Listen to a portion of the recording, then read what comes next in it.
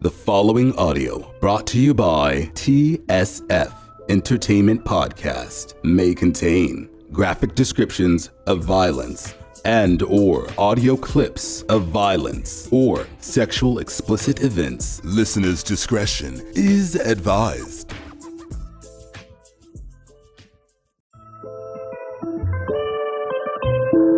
Yeah, hold up. KD2 shit. Hey, hold up, come on, whoa. Right back at this. Right back, hold up, whoa. High on life, drunk off dark liquor, chicken eerie. Like I threw on Thriller, bitch, I'm a hard hitter. Rolex clocks and killers holding the order. I'm praying God delivers. I had runners with... Said, hey, yo, what's good, TSF Entertainment? We are back tonight, and we got a goodie. First of all, I'm your boy, Jack of Jordans. I've got a special co-host today. He ain't been on in a while, but he here tonight. Go ahead and introduce yourself. Yo, what up, everybody? Y'all know who it is. It's Fresh Your Highness live through in the building for the night. So every time me and Jack of Jordans link up, you already know what it is. It's cigar hour. Yeah, we got the cigars going. We got the red cups, your glass, your blue cup, whatever you put it in, go ahead and enjoy it. It's a Friday night, so we getting it in. Today we got a special one. We got a special one for you. We're gonna talk about Nas' newest release, King Disease 2. First notice. First of all, I like the whole. I like the title where he goes at it with the title and his play on the title. That's first and foremost. Secondly, he got a lot of features on here, which normally he don't really do that many features. True. But he has a lot of features on here. Before we get into it for song, what's your take on it? Just off of first hearing about it being released and getting pretty much an idea of what was on it and who was on it. All right, so it's gonna be weird. I know a lot of people not gonna rock with it. First release, I kind of wasn't rocking with it right away. I don't know why, but I wasn't. It was a couple of songs here and there that grabbed me, but I was just like, I don't know what it was. It might have been my state of mind that day, which is probably why. I think the day it dropped, I was probably in like a bad state of mind, so that's probably why it had something to do with it. But I was just like, this ain't it. So, like I always do, gave myself a couple of days, and then just during like the week, going at work, I'm riding to work, listening to it at work, coming back home, and I was just like,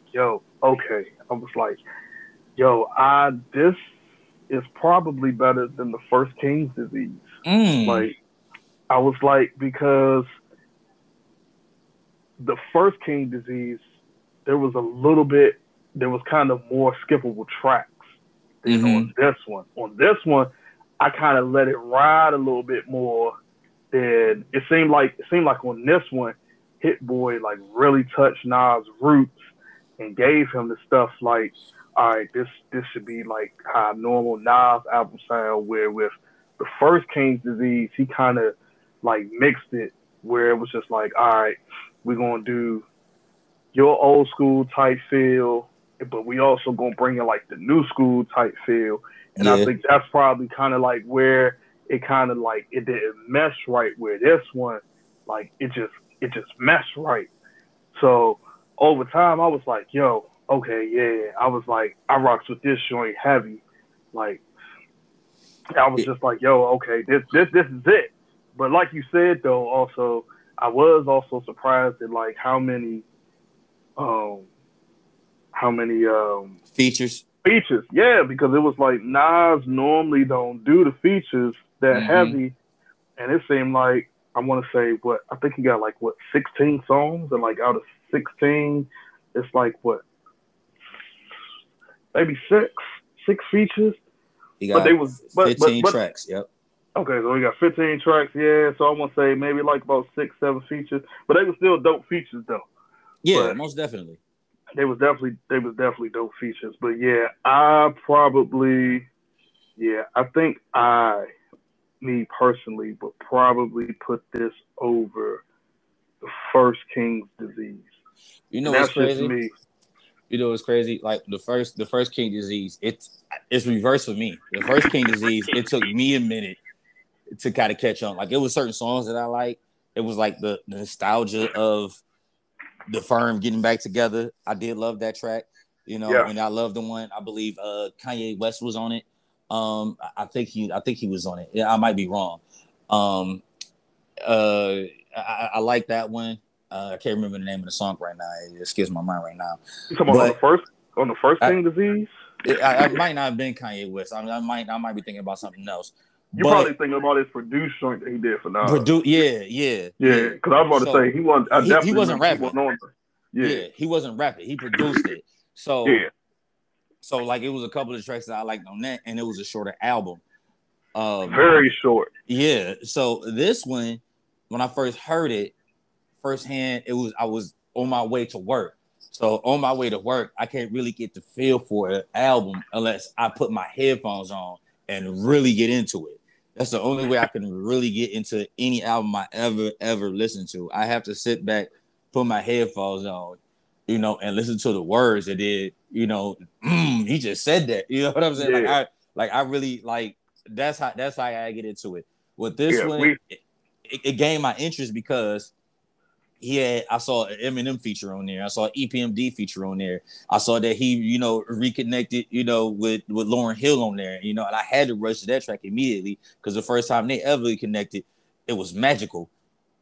You know, that song still rings out in people. That song still bleeds through people's windows as they driving, you know, to and from whatever they daily commute.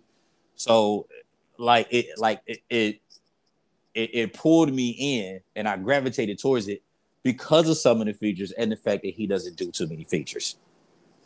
Exactly. I think we're different. It's funny because for me, my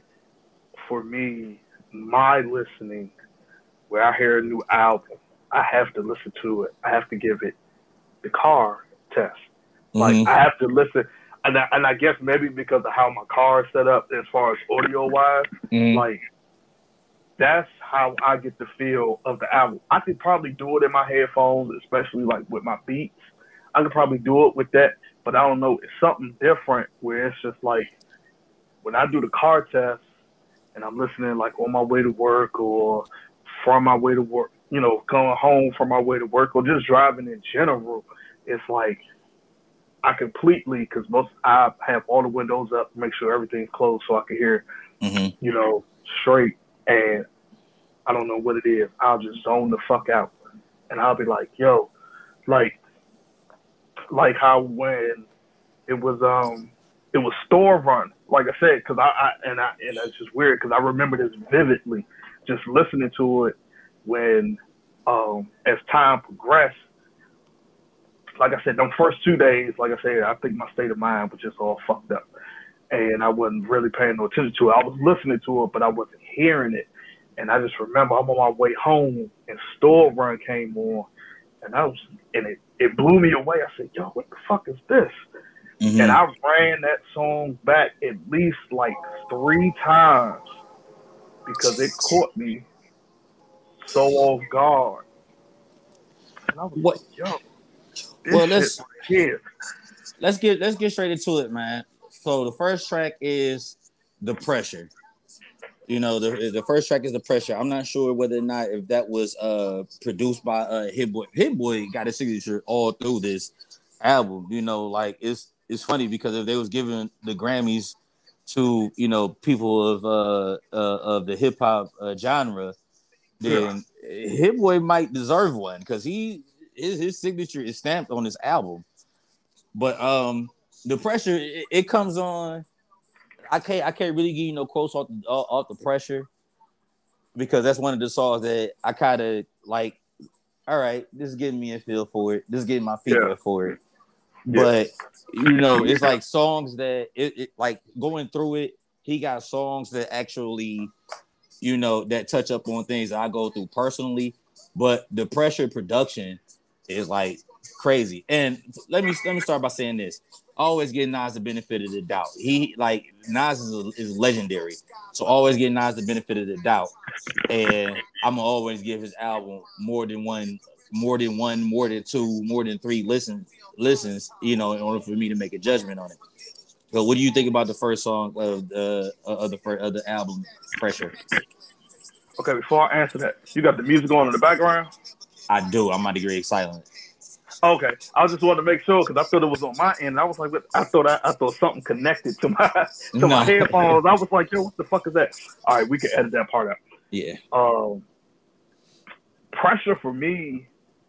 First off, yeah, like you said, Hit Boy did the whole album. Same way he did King's Disease. Right.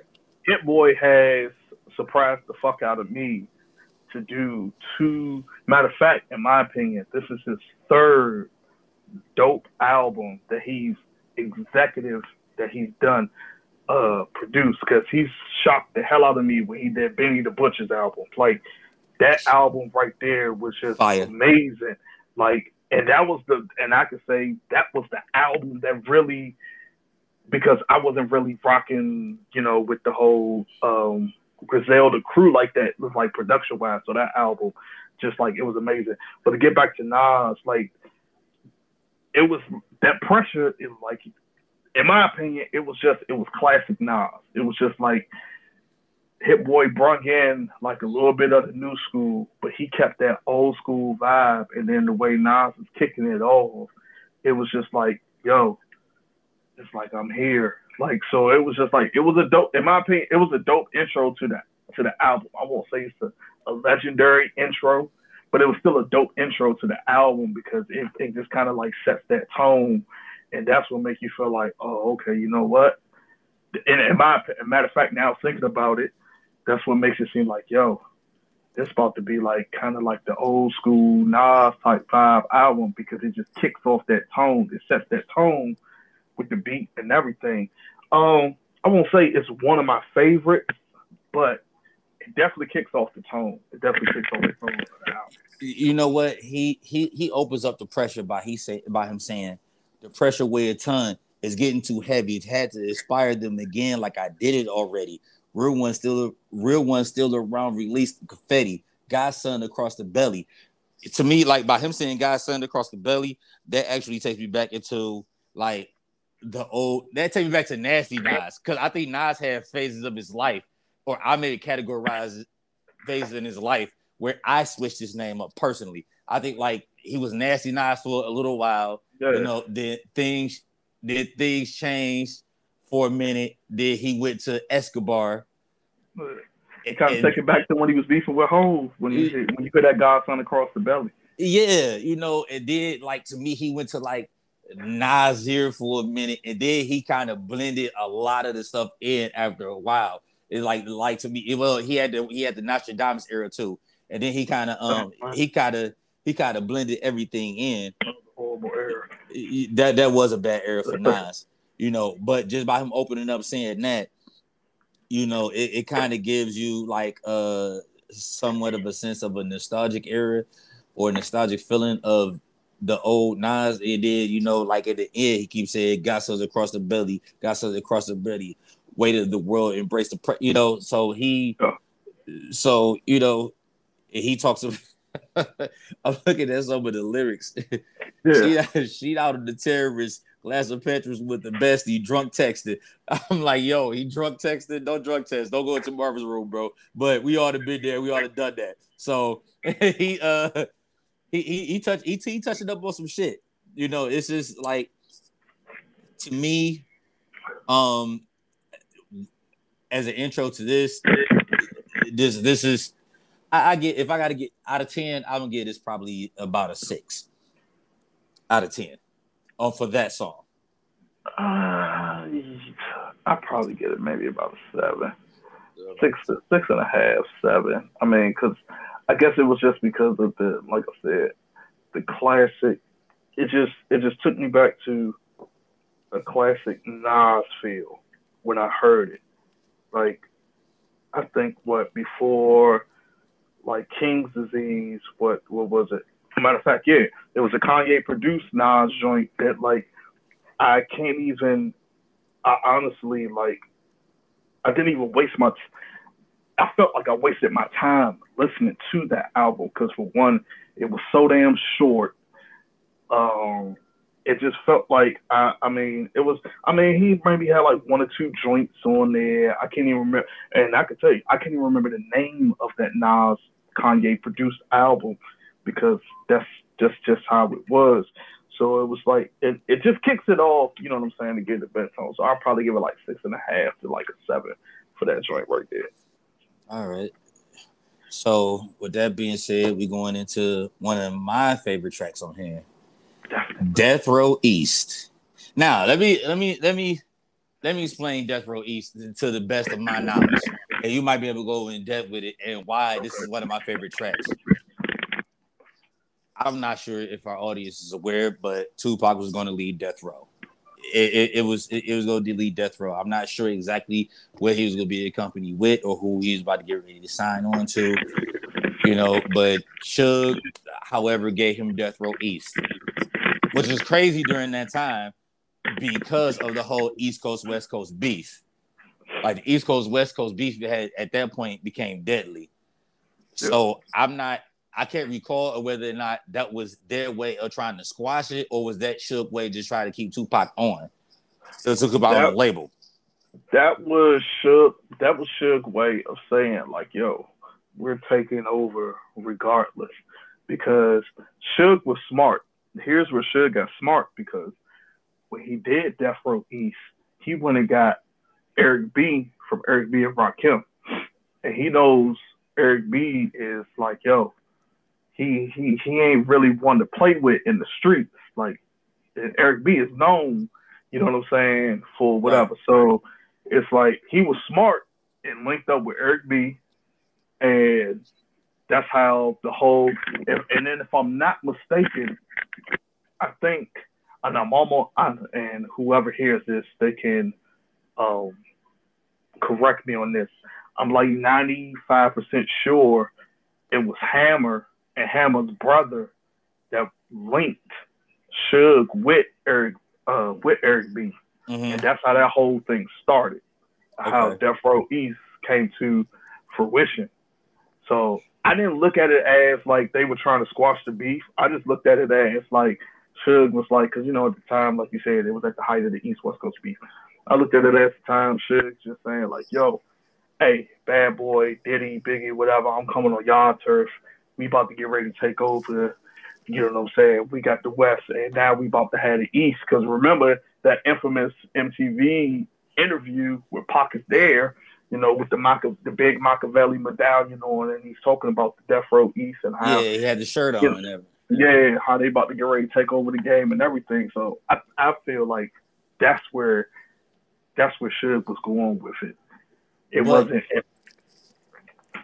The title alone caught me. You know, like I'm the type that I'm not really sure, you know, how old our audience is. I'm probably about to get show my age. I remember going to Sam Goody, you know, and then they have like you can listen to, you know, samples of it, 15, 20 seconds of the sample or whatever. And then they had a little cover out in the glass so you could see the track names, who produced it or whatever. I do the same thing even on the digital side of it. I'm like, okay, let me see what tracks is on here. Let me see the titles. And this title caught my eye because it was called Death Row East. And I know partial history and multiple stories behind Nas and Tupac beef. I'd heard multiple stories behind that. So it was really interesting that he made a song called Death Row East. He kind of confirms what some people have said. Not sure, I guess I want to say confirm, I'm not sure if it's true. But as far as the beef that he had with Tupac and how shit was about to get ready to go left, he touches on that, and he kind of expressed that in his song and how he wanted to squash the beef, but they ain't had time to make it right. Yeah, see, it's weird because it's like, okay. Snoop's whole whatchamacallit is a lie.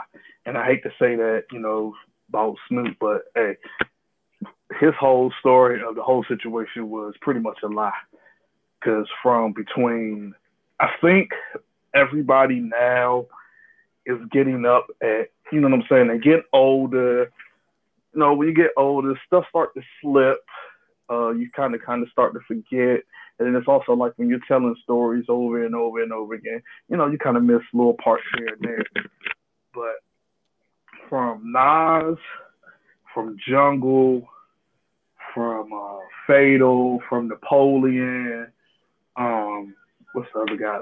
I mean, people who were there, even the Death Row, I can't think of his name, the security man, I think his name is Reggie something. They've kind of all have said pretty much close to the same thing. Pretty much where they did squash it. Like, Nas approached him and it got to a point where, like, Pac had to could tell his entourage to, like, chill out. You know what I'm saying? But they did squash it. I think it wasn't squashed away. Because remember, Pac had dissed Nas on Bomb first. Right. Originally. He dissed them. I can't remember if it ever leaked or if the song ever came out.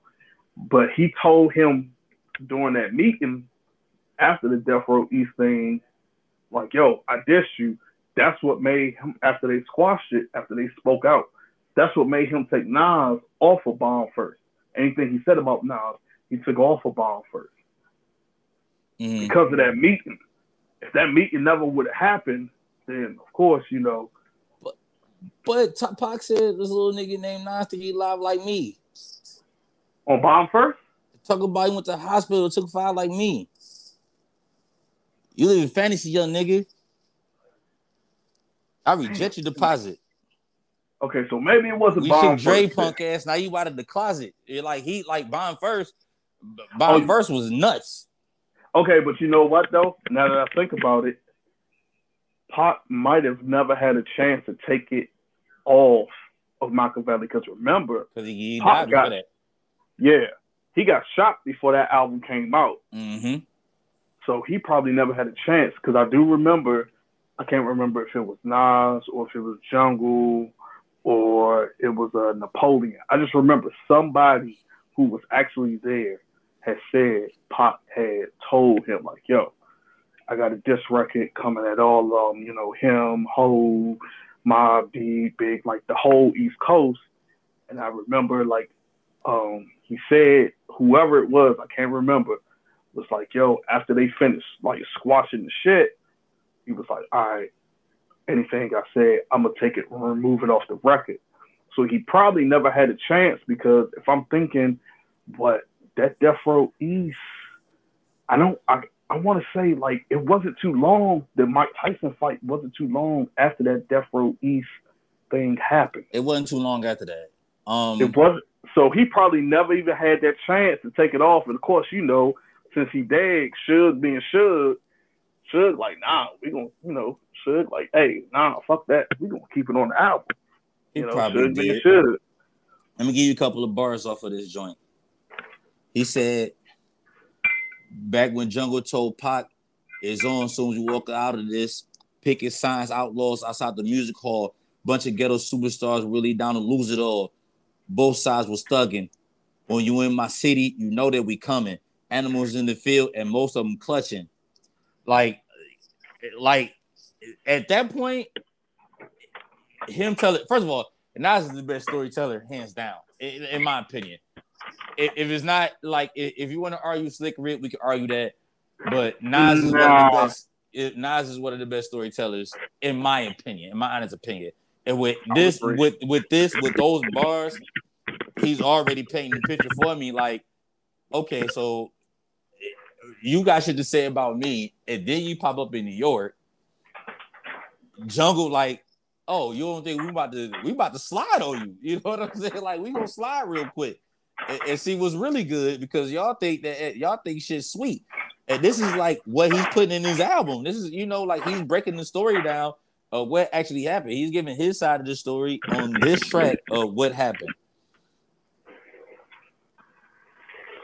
Say that last part again, bro, because like my joint was. I think my let me plug my joint in. He said he's given.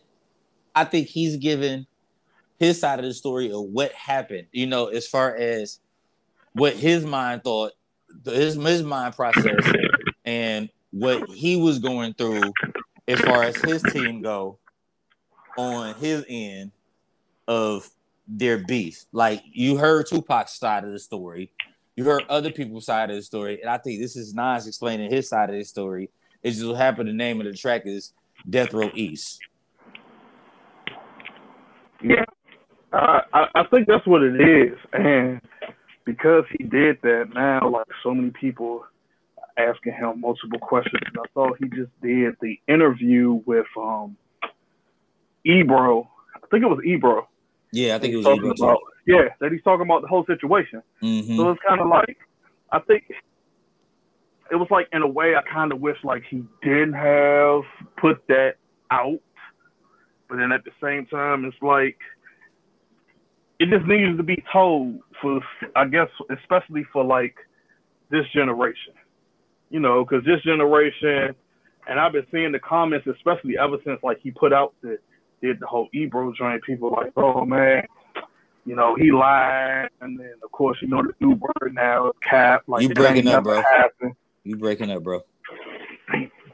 Breaking up? Yeah, you good now? I'm good now. Okay, yeah. Hold on. So, all right, I'm gonna start from the top again. Damn. I forgot the fuck I was talking about now. Shit. I lost what I'm trying to thought. Oh, okay. So I think where he's putting it out as like, hey, you know, it's basically for like the newer generation to say like, you know, this is, you know, kind of what happened, et cetera, you know, like, hey, this is what happened. You know, for people that don't know, because there's a lot of people that don't know. And that part is apparent because I remember seeing the comment, you know, with the Ebro interview and people talking about, you know, of course, you know, he lying and, you know, the new word now, he capping, et cetera, whatever, about the whole situation. Like, you know, Nas ain't really rock with you. You lying. You just trying to make a name off of Nas. You trying to, you know, get, what you call it? What's the word? Clout. You know, you doing all this stuff with Nas, and I'm just like, nah, man. Like, yo, there's been plenty of people that has verified this is what he did. You know what I'm saying? Mm. Like, is that he's just I think it was just something where it was just like, yo, I just want to do this because this is, you know, I just want to put this out there. Especially because I think after the Drink Champs episode that he did, it was so many stories that he told that he felt like, yo, let me clear it up on the album. I think overall that's a good song. It's one of my favorite songs, especially you know, at the end, you know, when he said it, you know, they was trying to, you know, squash it, you know, whatever. He was like, I'm not, you know, I can't confirm it, you know, when he was like, you know, we didn't have a chance to talk. I shot the Street Dreams joint out in Las Vegas, you know, so me and Pocket tried to squash it, you know, but that was the same night that he got shot. You know, I heard a rumor, and I don't know how true it is. I can't remember who said it, but I think it was somewhere along the lines where Pac was supposed to be in that video or something like that, or they were supposed to link up for a song, and that was supposed to show like, hey, they wasn't beefing or some shit like that.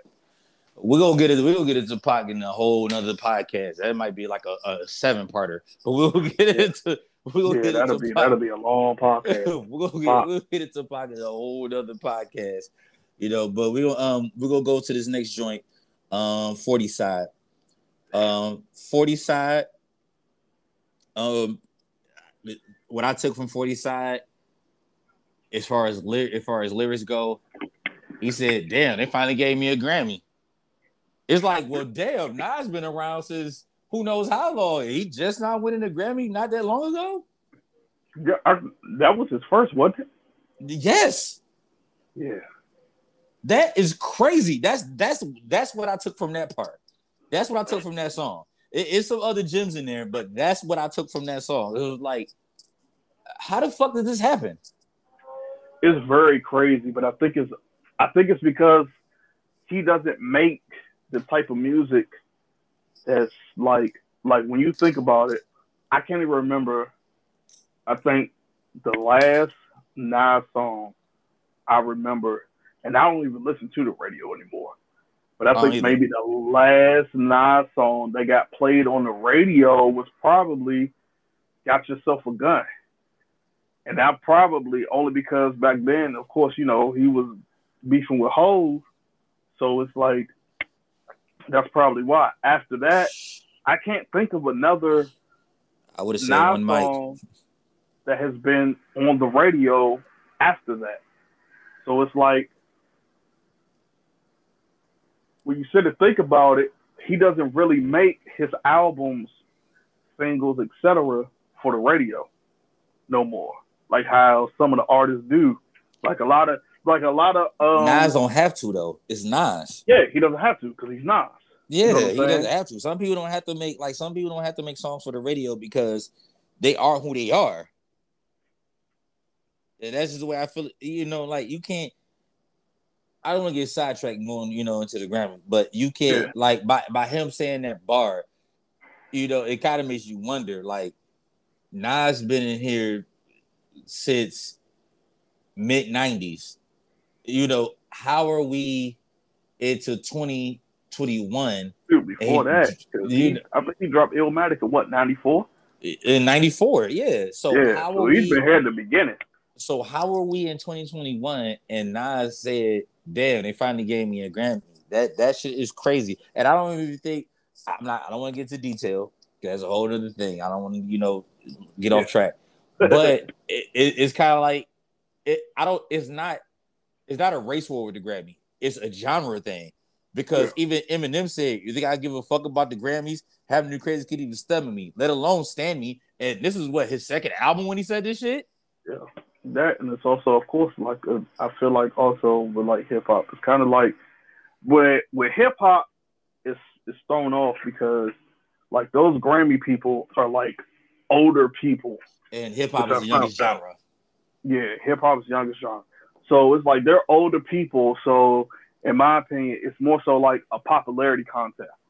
So they just be like, oh, okay, we know this is the most popular person. All right, okay, cool. We're going to give it to him. Like, they don't have anybody that's like I feel like probably like one of the best people to put on, like, if you're going to do the hip-hop and you're going to do the Grammys, and I'm going to just run through this real quick.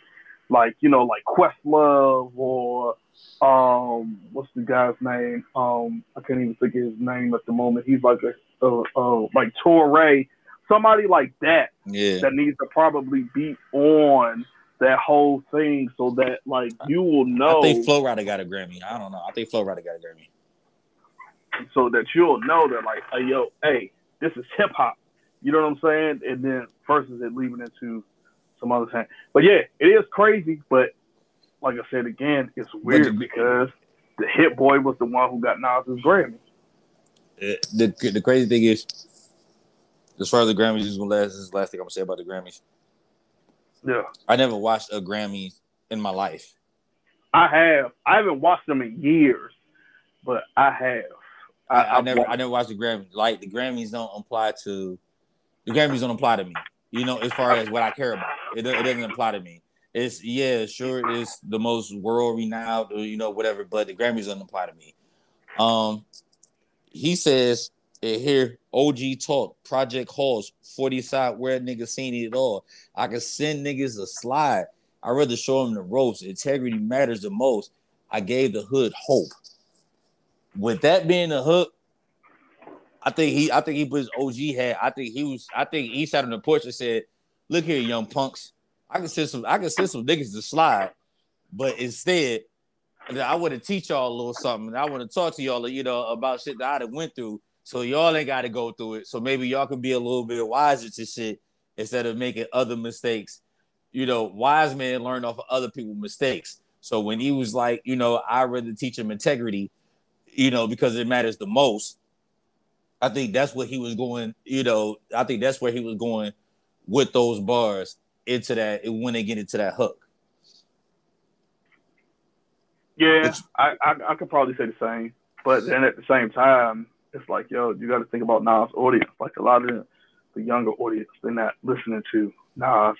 That's why I think with King's Disease, the first one, that's where Hit Boy was trying to tap into, was like the younger generation. Like prime example, what's the song he got with what's that? With ASAP Ferg and the Fervio dude. I felt like he was trying to tap in to that younger audience that don't know him, that we know him, but that younger audience don't really know Nas. Right. So I think, like you said, he was, but at the same time, it's like, yo, the younger audience probably will never hear this because it's like, yo, it's Nas. Like, don't nobody, this younger generation don't really give a fuck about Nas. Like, so I agree with you on that one. So next up, we got EPMD2. And to me, let me start by saying, besides Royce the 5'9", syllable wise, on a verse, nobody does it better than Eminem.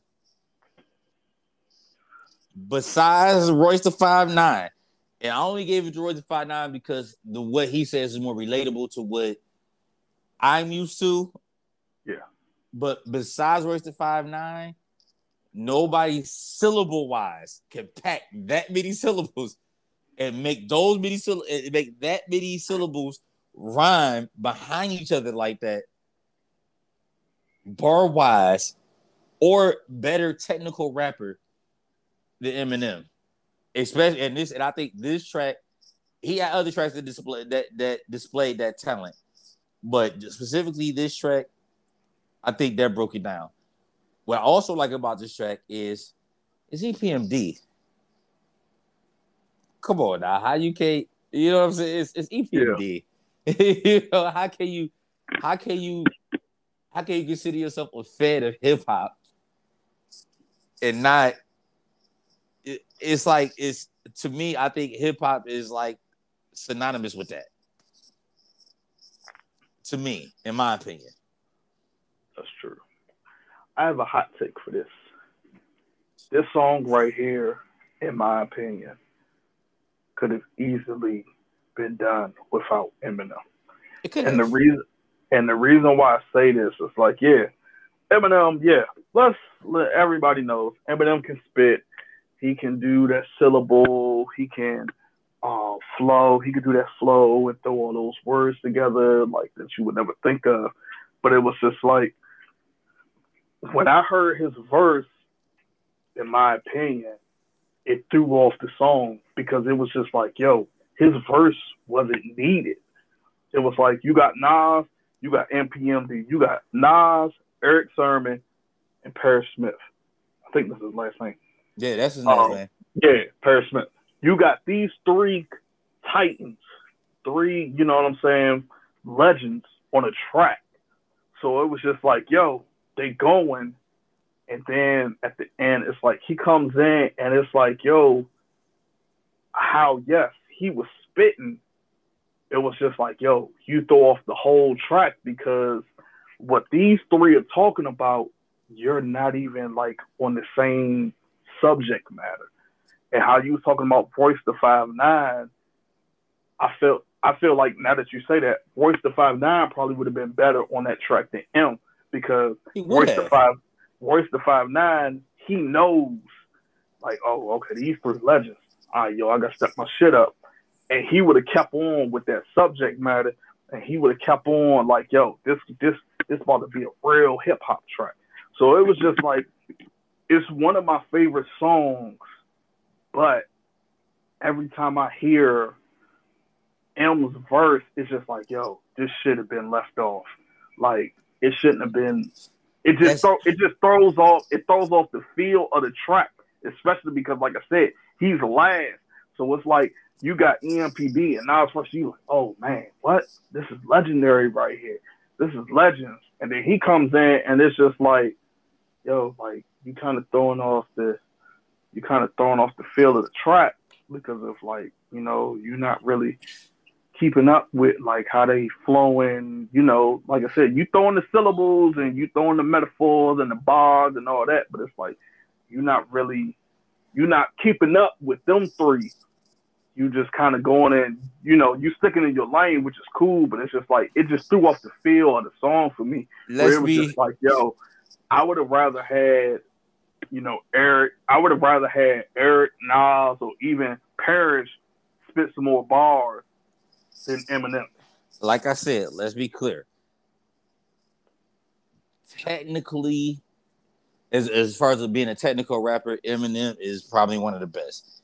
Content-wise, he's far from one of the best. So, like, there's like I hear things differently when it comes down to talking about Eminem because of where I'm from.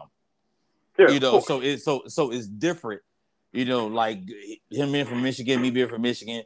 You know, it's kind of like he's the savior of hip hop. You know, it's like you know, it's nobody can really top, you know, Eminem. His demographic is different. So even from a demographical standpoint, it's different. Now, if you listen to lyrical content, you know, no, it couldn't have been. You know, like that's why I always said, or I say that Royce da 5'9", syllable wise and technical rapper is just as good, if not better than Eminem. But this content puts him over Eminem. Not looking at sales or anything like that. But with this particular track, I think Eminem brought his technical skill out. I think Eminem always brings his technical skill out. He always want to show that he's a better rapper. Not necessarily a better artist, you know, whatever it can actually maintain the status of the title of the song. Yeah. You know, but his technical skill is what's going to always put him there. It's going to always allow him that avenue in order for him to express the way that he expresses his way on this track. I can't even break down his lyrics. Like I can't even break down his lyrics. You know, like if we were still doing the Source, not the top 5. What's the Source was doing? They was doing the best verse, you know, whatever. Yeah. I'm not sure if this would be in there. It probably would, and I probably could break it down a little bit better, you know. But even listen to it on first take, I'm like, what the fuck? You know, I don't like the way he changed. I don't like the way he did his style. He changed his style up. You know, like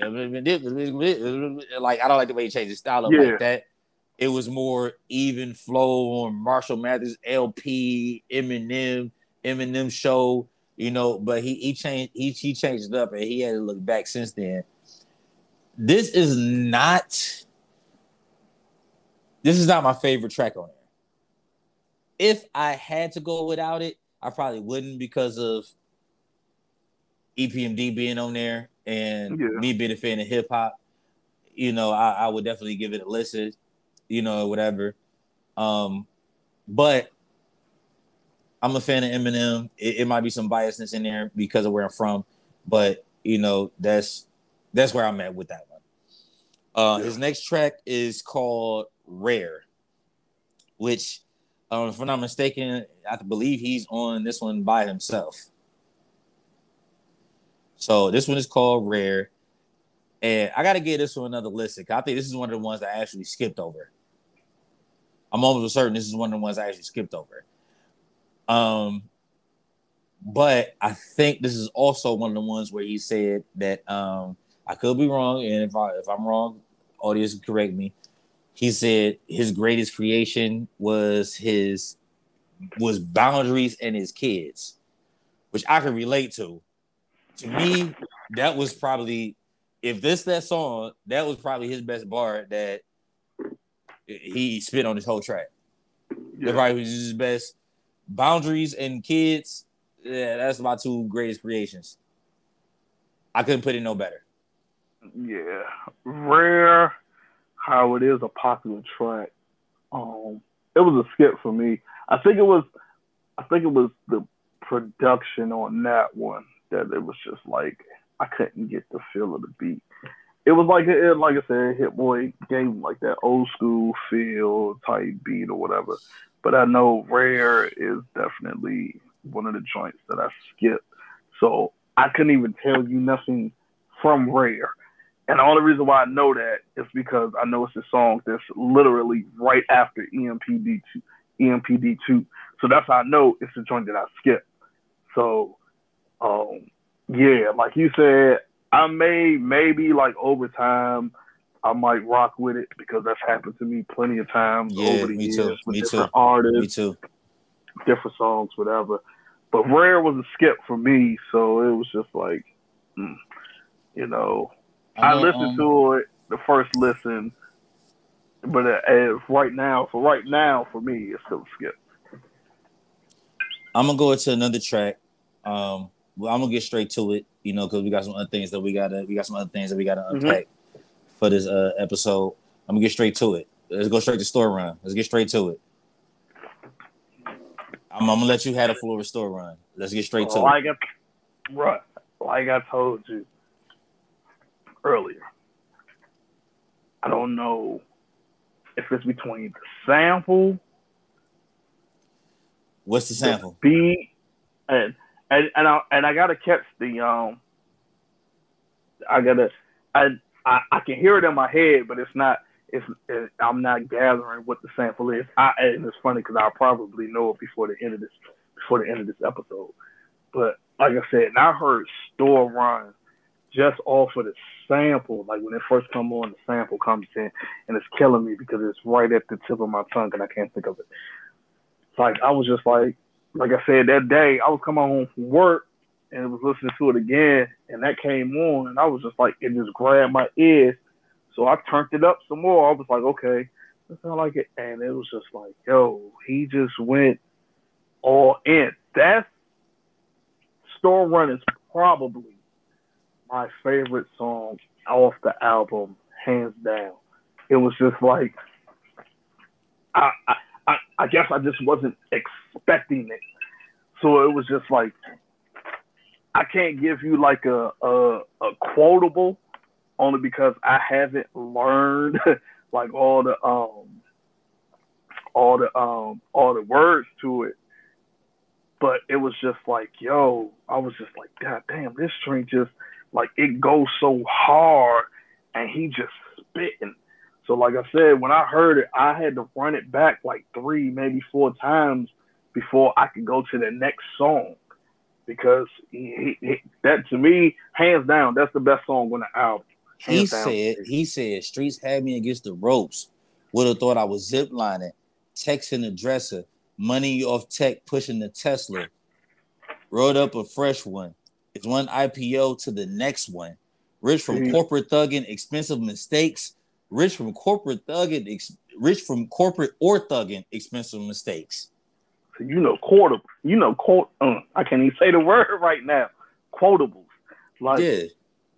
I have to, and I've listened to it like over and over again, but I think it's because I get so zoned out every time I hear it that I'm not really paying attention heavily to what he's saying, and not learn the words yet. So, but it's just like, yo, that's my favorite. I just zone out every time I hear it. Like I said, between the sample, that beat, and him spitting, I just zone out, and I can listen to that song like over and over again. And like I said, in my opinion, that's the best song on that album, hands down. He said, if the breadwinner take a L, you leave the whole family hurting.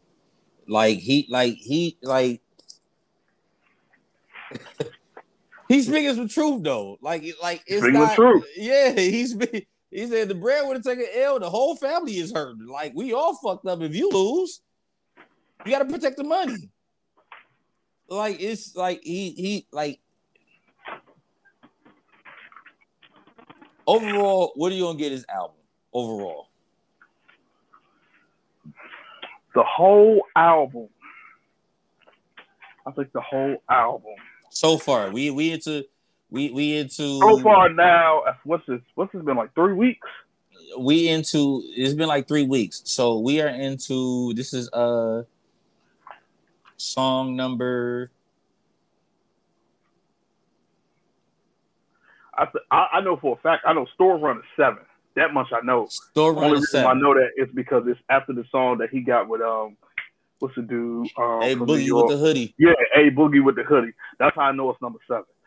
So it's after that. But overall for the song, oh yeah, that's 10 out of 10. It's no debate. Like that song is so yeah. And I know a couple of other people that I know when they talk about the album, they talk about Store Run. So that's easily 10 out of 10. Store Run is my shit. Yeah, I'm not even gonna lie. Store Run is my shit. The next joint, this is my shit. It's actually not the next track on the album, but the next one is my shit. Is Nobody featuring Miss Lauryn Hill. We haven't heard Miss Lauryn Hill in Nas since when it was written. Oh, with Nas, yeah. Since it was written, since If I Rule the World, I Rule the World, ruled the fucking sound waves. I Rule the World ruled the sound waves. Yeah. And here we have it in 2021 with Nas and Miss Lauryn Hill back reunited. And Miss Lauryn Hill actually dropped some bars. She wasn't even singing, just singing on this one. She dropped some bars on this one. What do you think about this joint? Hot take. So, I think this song, for me, the song is overrated. Just from the listens that I have, because I remember where I waited to listen to that. I listened to that song. Matter of fact, I remember I listened to that song last because I remember so many people from Instagram, Twitter. That's all they kept talking about. Song with Lauryn Hill, song with Lauryn Hill, song with Lauryn Hill. So I was like, okay, you know what? I'm gonna listen to that last because so many people easily hype something up, and it's happened to me so many times before. They hype something up, and it's not what I think it is. Bars wise, it's there. Song wise, it was like, I felt it could have been so much more. I felt like you got Lauryn Hill on a track, and not only do you have her singing, you have her spitting bars. Mm-hmm. So it could have been so like this song right here. Like I said, it's been so long since we heard her. We heard her spit. What you think was missing? It should have just been something that was like classic. Like it's something that's just like, yo, I'm gonna have to put this on repeat. And I remember, I can't remember. I'm trying to remember his name on IG. We had a debate about this, and I was just like, yo, it's not. And I remember him saying, oh, this is the best song on the album. And I remember it was the first day it came out. It's the best song on the album. Woo, woo. And I was like, I don't know about that. I haven't got to it yet, et cetera. And he's like, you know, man, you tripping, et cetera, whatever. And I was just like, okay, well, I'm going to get to it. And then when I got to it, it was so underwhelming to me because so many people hyped it up that I'm thinking, like, I'm going to get that, like you said, If I Rule the World type feel. Not necessarily. You're never going to produce that again. Well, not that lane, you know what I'm saying? Not that tight. But it was just like, yo, I was just listening to it. I was just like, what is this? And I was like, okay, you know, this ain't bad. And the first time I listened to it, matter of fact, I listened to it 3 times in a row. And I was just like, yo, this is not as hype or as hot as people are saying that it is. I said, maybe it's just me. But it was just like, yo, this is not, I felt like this could have been so much better. It could have been a super classic that people, I feel like this where like, let's just say 5-10 years from now, people are not even going to talk about this song. Like how they talk about If I Rule the World. People are going to talk about his album. They probably talk about the album, but they're probably not going to talk about the song like that. See, only thing I think it was shock value because we haven't heard Lauryn Hill spit in years. We've heard her sing, but because he got her on the track, she spit and everybody got that shock value, like, oh shit, he got Lauryn Hill. Like, yeah, she giving us the bars that we need, which she did. But production-wise, just for me personally, it wasn't there.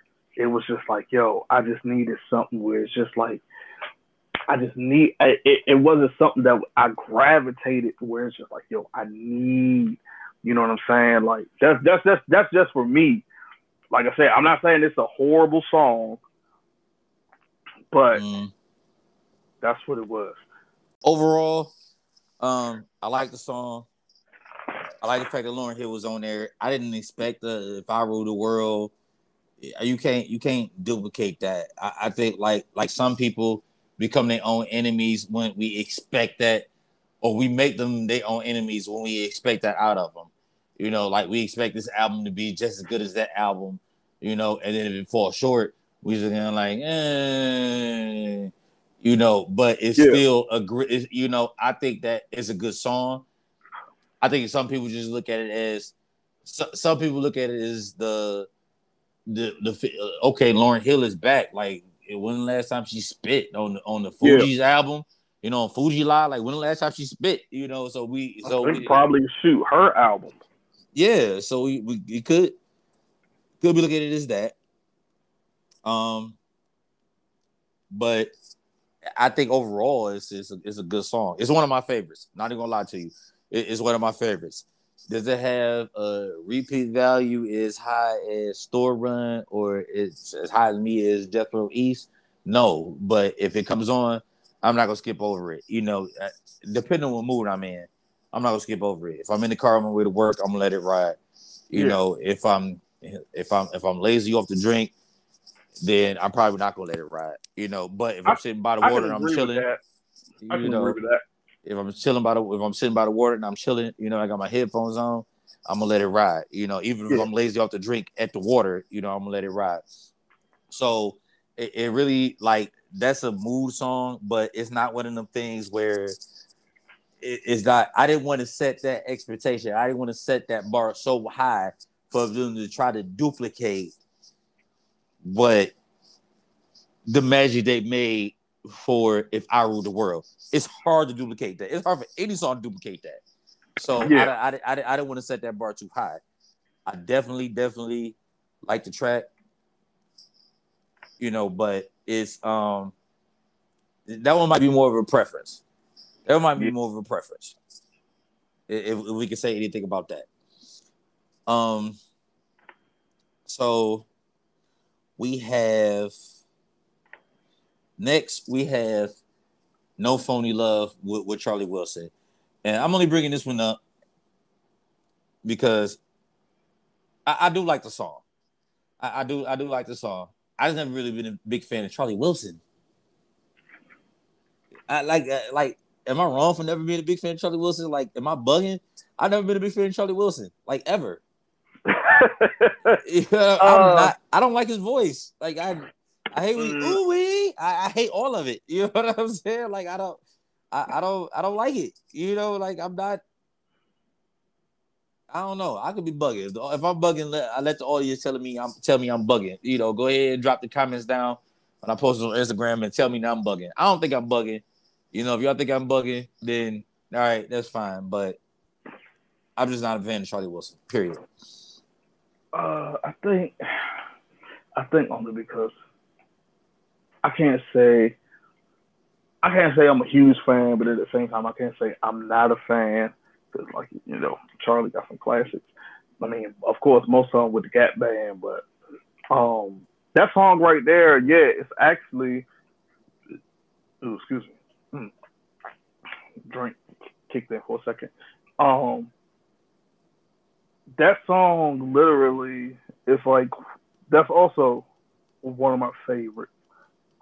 Because it's just like, it was a smooth, hold on, you know what? My bad, folks. I'm getting this song confused. That wasn't one of my favorites. But it wasn't a bad track. It wasn't a bad track at all. You know, I liked it. I felt like the same way with Lauryn Hill joint. It could have been better. It wasn't a bad track, but it's not like one of those where it's just like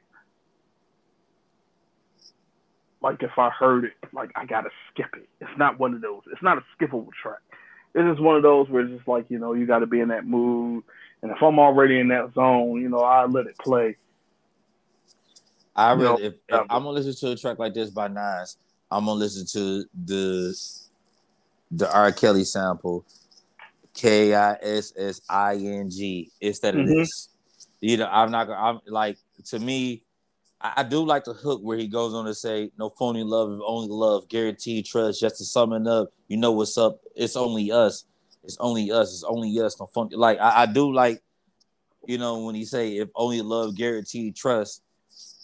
You know, I do like that. You know, because he's speaking some real shit on there. You know, but I'm not really a Charlie Wilson fan. I'm not really a fan of the song. Like I said, if I had to pick a Nas track that's comparable to this song out of his catalog, I'm gonna go with KISSING every time. Oh, I agree with you on that one. Like, there's no denying. Like, hey, and to say it, in my opinion, I don't care. A lot of people, I've debated with people about this for years. I Am is Nas' second best album after Illmatic. I know so many people that say it was written. I'm like, nah. I'm like, I Am. We'll get into that another time because we'll get into that. That's a whole other album. But I agree with you. That is interesting. I agree with you.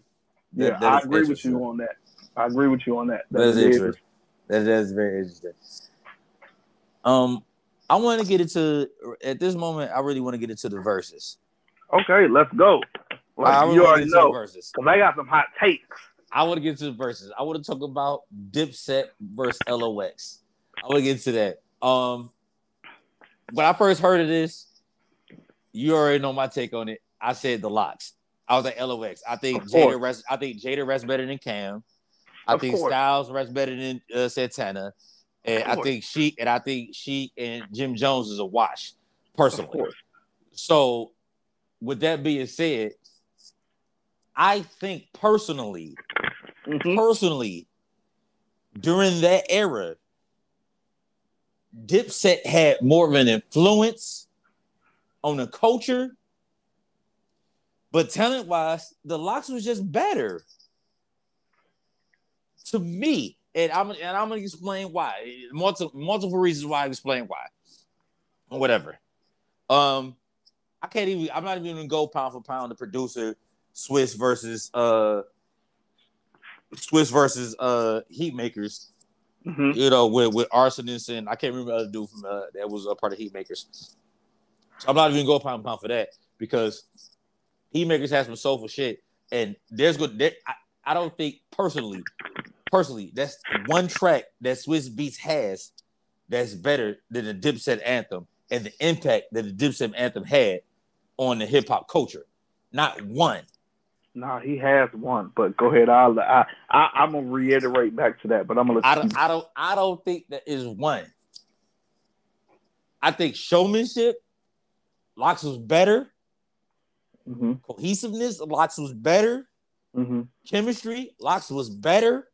And it was kind of almost like the LOX knocked them out of their area space and made them come to where the LOX was at. It was like it was like, all right, you gotta come over to our house. It was a split decision because it was in New York. So you had Harlem versus Yonkers, and it was in Brooklyn. Or where's Madison Square at? I'm not really sure where Madison Square is. I've never been there. But it was at Madison Square. So right. So it's there. So it really could have been a split decision. But I felt as though that Jada being an architect of the thing and looking at the interviews, Styles P and Sheik was like, it was Jada night. Jada was dropping 50 points. We're gonna keep feeding him the ball. He putting up 50. So why we not gonna say, okay, no, let us shoot or whatever. He was dropping 50. So they kept feeding him the ball, and Jada took everything from Dipset. Everything. And brought it over to their side. I love the back and forth that Jim Jones and Styles P was doing. But Jada took everything from Dipset, the shit they could have possibly brought to the table, even though they left out some gems. Dipset left out a lot of gems. A lot. Individually. They did. Individually. Jim Jones, where was Emotionless at? Like Cam, left out a lot of fucking gems. He wrote Crush on You, bro. You wrote Crush on You. You wrote Crush on You. Like he left out a lot of shit. So I don't know what was their decision making when it came down to, okay, this is what we're gonna do or whatever. I feel as though that the Locks was in lockstep with a DJ. The DJ had an understanding of which direction they was able to go. I see interviews where the DJ Jada would say certain shit and the DJ put the shit on the fly, and the Locks would just fall into, that's it. Like Jada was explaining. Matter of fact, it was Styles explaining. Yeah, he was like, well, if we're gonna get them to talk about like shit that like we ain't got shit for the ladies or this and another, then we're gonna hit him in the head with this one. Then we're gonna hit him in the head with this one. Then we're gonna hit him in the head with this one, whatever. I just felt Dipset was just unorganized.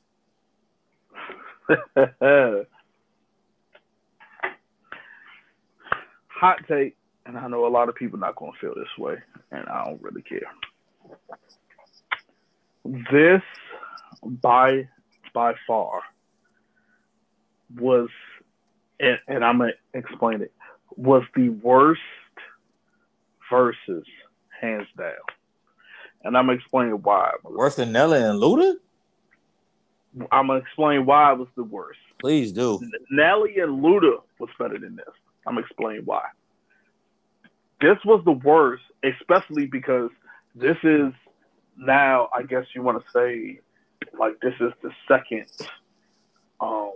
wave, I guess, of verses since they've gone to the whole performing thing. Mm-hmm. There was no direction the entire verses. I blame Swizz more only because it was in New York. Swizz could have been there. Swizz could have easily came out. Like, it started off, first off. But don't Swizz live like in Connecticut or some shit like that? I don't know where. I think Swizz lives in Cali. But it's like, yo, you Rough Riders. So this is New York. You should have been there. First off, D was there. Up. Yeah, D was there. First off, you fucked up when you put it on a Tuesday? You put it on a Tuesday and you put it after a fight. And then a second mistake, you put it at 9 p.m. on a Tuesday. Y'all were thinking that, hey, yo, this is not like when the pandemic first started and people are home.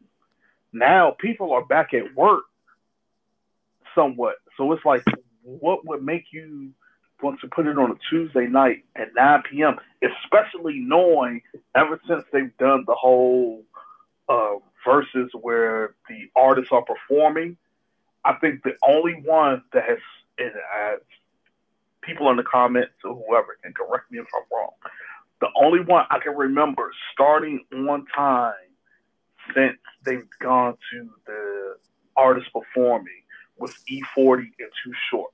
Mm-hmm. You said you started at 9. I knew damn well neither one of them were coming out till 10 o'clock. So now it's 10 o'clock on a Tuesday night. People got to go to work the next day. It's like, yo, what you doing? Okay. Third, it's like, yo, Swizz, you should have been there to say, hey, yo, or you should have told them up front, Locks, and Dipset, but mainly Dipset because I already knew how Dipset was going to be because I've been to multiple Dipset shows. Locks comes out, cool. It's them three. Mm-hmm. Dipset comes out, it's like, yo, 30. It's like 30, and it's like, yo, at some point, that's why I feel like, yo, this is why I feel like it was the worst because it was so unorganized. And that's why I blame Swizz because it's like, yo, your crew, which is Rough Riders, was there. So you should have been there and you should have been like, hey, yo, before they even got on stage, like, yo, it's going to be y'all four. Y'all crew can't come to the stage. What for? Period. What and for? I felt like it should have been an actual stage. It wasn't. But it should have been like, yo, y'all crew. But what for, though? What for? Because exactly. Unkasa got more songs than Freaky Ziggy got. I mean, yeah, but, you know, Freaky has always been the hype man. He's been there since day one. So what? Unkasa got more songs. He does, but Unkasa was never an official member of the Dipset. He got the chain. He got the chain. Okay, he was signed to the Dipset. He was, but if you're gonna say that, then you could say the same thing up on Shicebug because Shicebug had a Dipset chain too. Right, but Unkasa was actually signed to Dipset. Like he wasn't Bird Gang or none of that extra shit. Yeah, he was Dipset. He was Dipset, but the original founding members of Dipset was Jim and Cam, Jewel. Freaky's been around. Freaky's been around since day one. He has been. Then came along Jewel. So think about it like this: like, what's his name? Freaky is like how Slowdown was for Saint Lunatics. He's just the hype man. So it should have just been like, yo, no. We're not about to have all these people.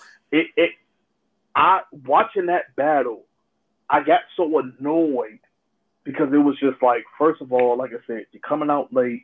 Then I got to keep constantly hearing, yo, y'all niggas get off the stage. And it's like, yo, and it was making me mad because I'm hearing Jim saying it over, Cam over and over. And I'm like, yo, that's y'all entourage. Y'all can't tell them to get off the stage. And it got to a point where a police officer, security officer, whoever it was, had to come on the stage to get people off. It's like, yo, this is a versus. Like, why do y'all need to be on stage? It was no reason why y'all need to be on stage. Hands down. So performance-wise, and putting the showmanship and putting the show together. It was horrible. Like the show. I did not like it. It was musically horrible. No. Okay, now musically, I'm going to get into that. But just overall, it was just so horrible where I just got annoyed because I got tired of hearing, yo, get off the stage. And it was like the theatrics, especially everybody who knows me knows I'm a huge Dipset fan. Hands down. It's way over the Locks, hands down. So you already know how we went back and forth about it, you know, like Locks, whatever. And I'm like, nah, man, Dipset got the hits. They got like tons or whatever. So it was just like the theatrics the Dipset was doing. Like Locks, they came out, Locks was ready. They just like, yo, let's go. Dipset come out, these niggas want to talk about clothing. They want to, but that's what they do, though. I mean, that's what they do, but that's it was Harlem. So funny. Like, jump, and I get that. It's like, yo, okay, we Harlem. We in Harlem, you know, we the fly niggas, we the fresh niggas. Y'all Yonkers in Brooklyn is gritty. Like Harlem is gritty, but it was just so corny. It was like when Jim was getting a chain put on him, I was like, bro, what the fuck does that have to do? That was dumb corny. Like I that was like, what does terrible. that have to do with the verses? So it was just like, okay, cool. All right, y'all got it. Here is where, and I will say this with no problem. Locks won hands down. And I can tell you exactly why Locks won. The Locks won because, for one, all three of them have been, when they're beefing, when they've had beef, it's always been eternal. We've never known about it. And when they've been touring, it's been always them three. I can count a couple of times where I've seen Dipset, where it's been beefing, it's just been Jim and Jewels, or it's just been Cam. Lox is the only rap group, or shit, as far as I know, group that never broke up. They never broke up. Well, we don't know this because it never went public. It never went public, but they never broke up. Like as far as I know, it was made publicly. They had stopped dropping albums because they didn't want to give Diddy all that publishing money, or whatever, because Diddy was taking so much of that publishing money. Well, remember, they got their publishing back after We Are the Streets. Because remember, it wasn't directly after We Are the Streets, because even with that, because they even said it, like Jada even said it, that Diddy was still getting publishing off of Jada's first album. He was still getting publishing off of Jada's first album. Jada said that. Okay, I forgot that part, but I mean, it was still like, yo, and I get what you're saying, and I probably will fade it, so that's probably why I don't remember. But Lox came in cohesive. Definitely. Dipset didn't come with a plan, period. And I've seen Dipset in concert. So Dipset, they was just like, they performed like, hey, yo, we just coming here to get a check. They performed like, with the exception of Jim, because Jim's the only one who's been dropping joint. He's been out touring, etc. Jim got the biggest hit in Dipset besides Dipset Anthem. Yes, but he's the only one that's like really been continuing to tour. Fly High and dropping albums. Fly High is the second biggest hit besides Dipset Anthem. So what I told, because I remember the next day I went to work. Of course, my coworkers go, "Oh, I told yo, Dipset niggas was trash," and I'm just like, "Yo, the main reason why the Lox won is because the Lox was cohesive together. Also, Styles and Sheek was smart because they like, yo, between both of us, Jada got more albums, Jada got more features. Everybody really knows. Everybody always says Jada the best. So they roll off of, they let Jada lead. If you look at it, every time they was about to perform, Jada was the one who took that lead. And with the exception of like Styles, I Get High, I'm trying to remember Sheik's song. I can't remember the name of it. Like they started off with Jada verse, and which was smart because they know like, yo, everybody else talking about Jada's the best. So we gonna ride with Jada and we just gonna fill in. But like I said, they were so cohesive where it was just like, yo, the energy that they brung, there was no way. Dipset was all over the place. This nigga Jewels, he forgetting words. Freaky, he over there doing like all types of antics, jumping around all over the place. The nigga Cam, he's sitting in a lawn chair. Like it was kind of like, yo, I don't really want to be here, but I'm about to be here because we got to do the battle and all this other stuff. And it was just like, that's why I said like I got so annoyed with it where I could barely watch it because it was just like, yo, what the fuck is going on? It was just like Lox came rehearsed. You could tell that they rehearsed everything before the verses. Dipset, they just showed up and was just like, yo, we gonna do this. Because I was sitting there like, it was like you say, it was so many songs, like prime example when Jada and Styles did Banned from TV, they did their verses. I was for sure, I was like, okay, Cam gonna come up, oh, y'all niggas forgot? And he was gonna do his verse. Nope, never did his verse. So that let me know right then and there, them niggas didn't rehearse because I was like, yo, Cam could have easily came in and said, oh, y'all forgot I was on that song too. And he could have came in, stepped in, and did his Banned from TV verse. He never did it. And it was just like, yo, I was sitting there just like, yo, what are y'all doing? Like, y'all just all over the place. Y'all out of breath. Y'all trying to make jokes. Day is on point.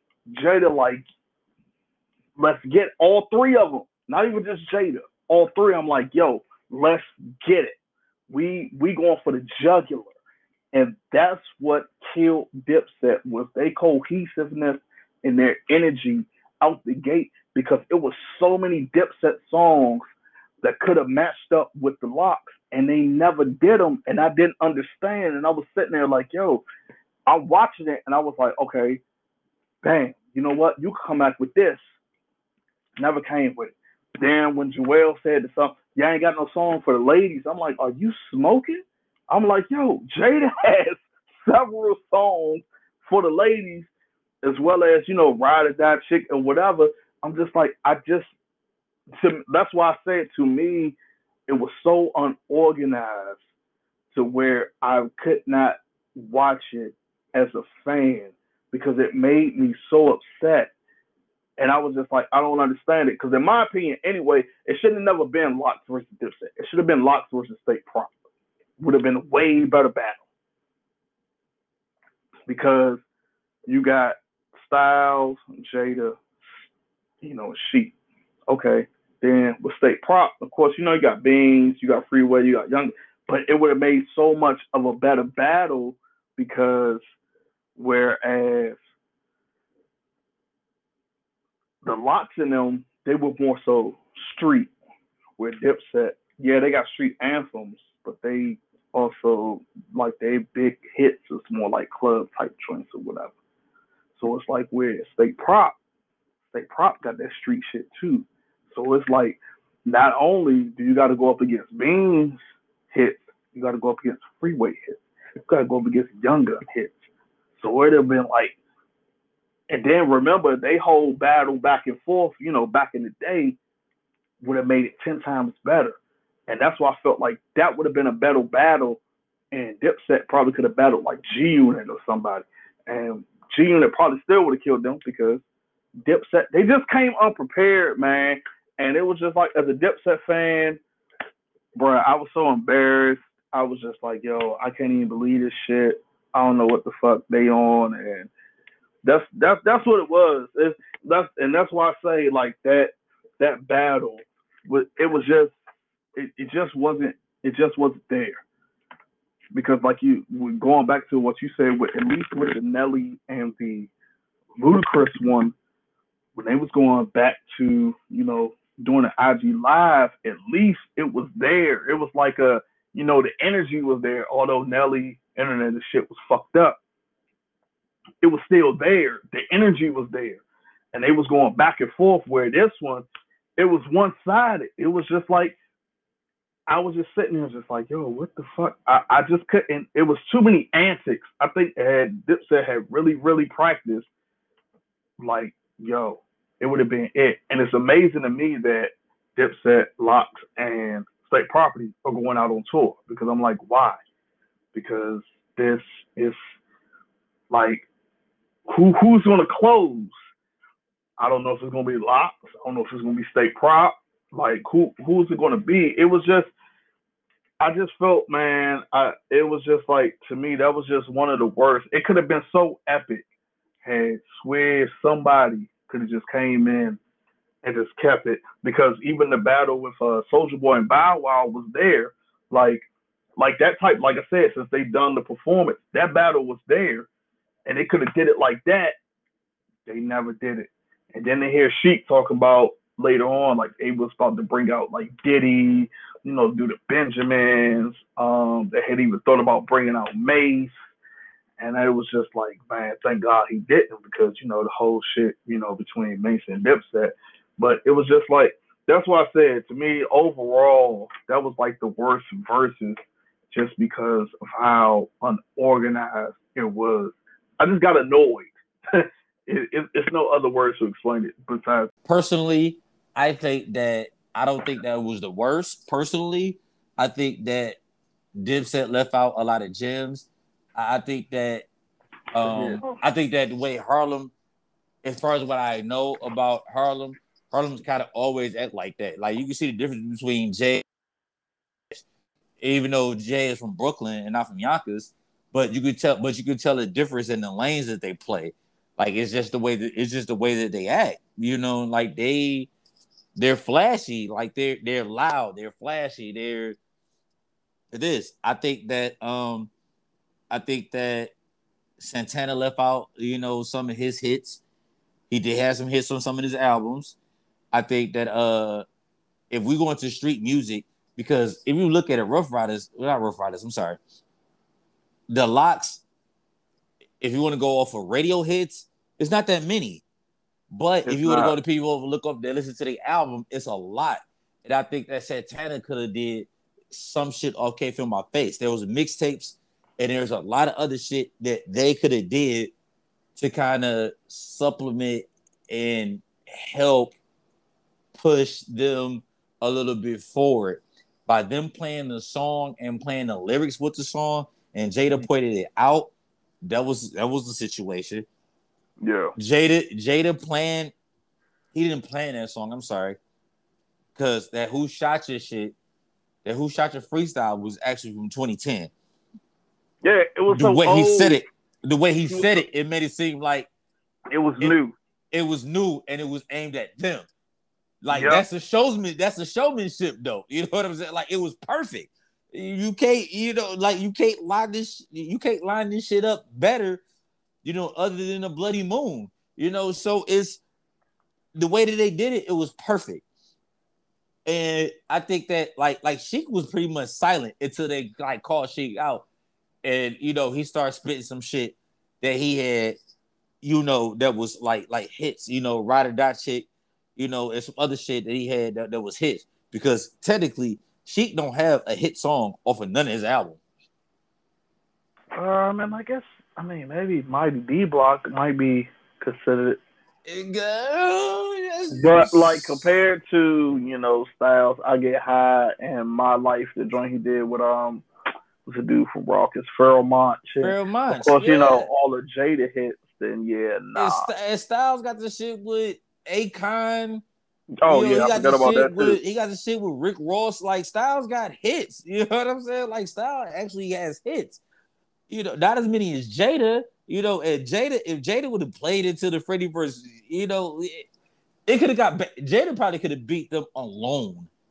But but to make it competitive, I think that Dipset left out a lot of shit.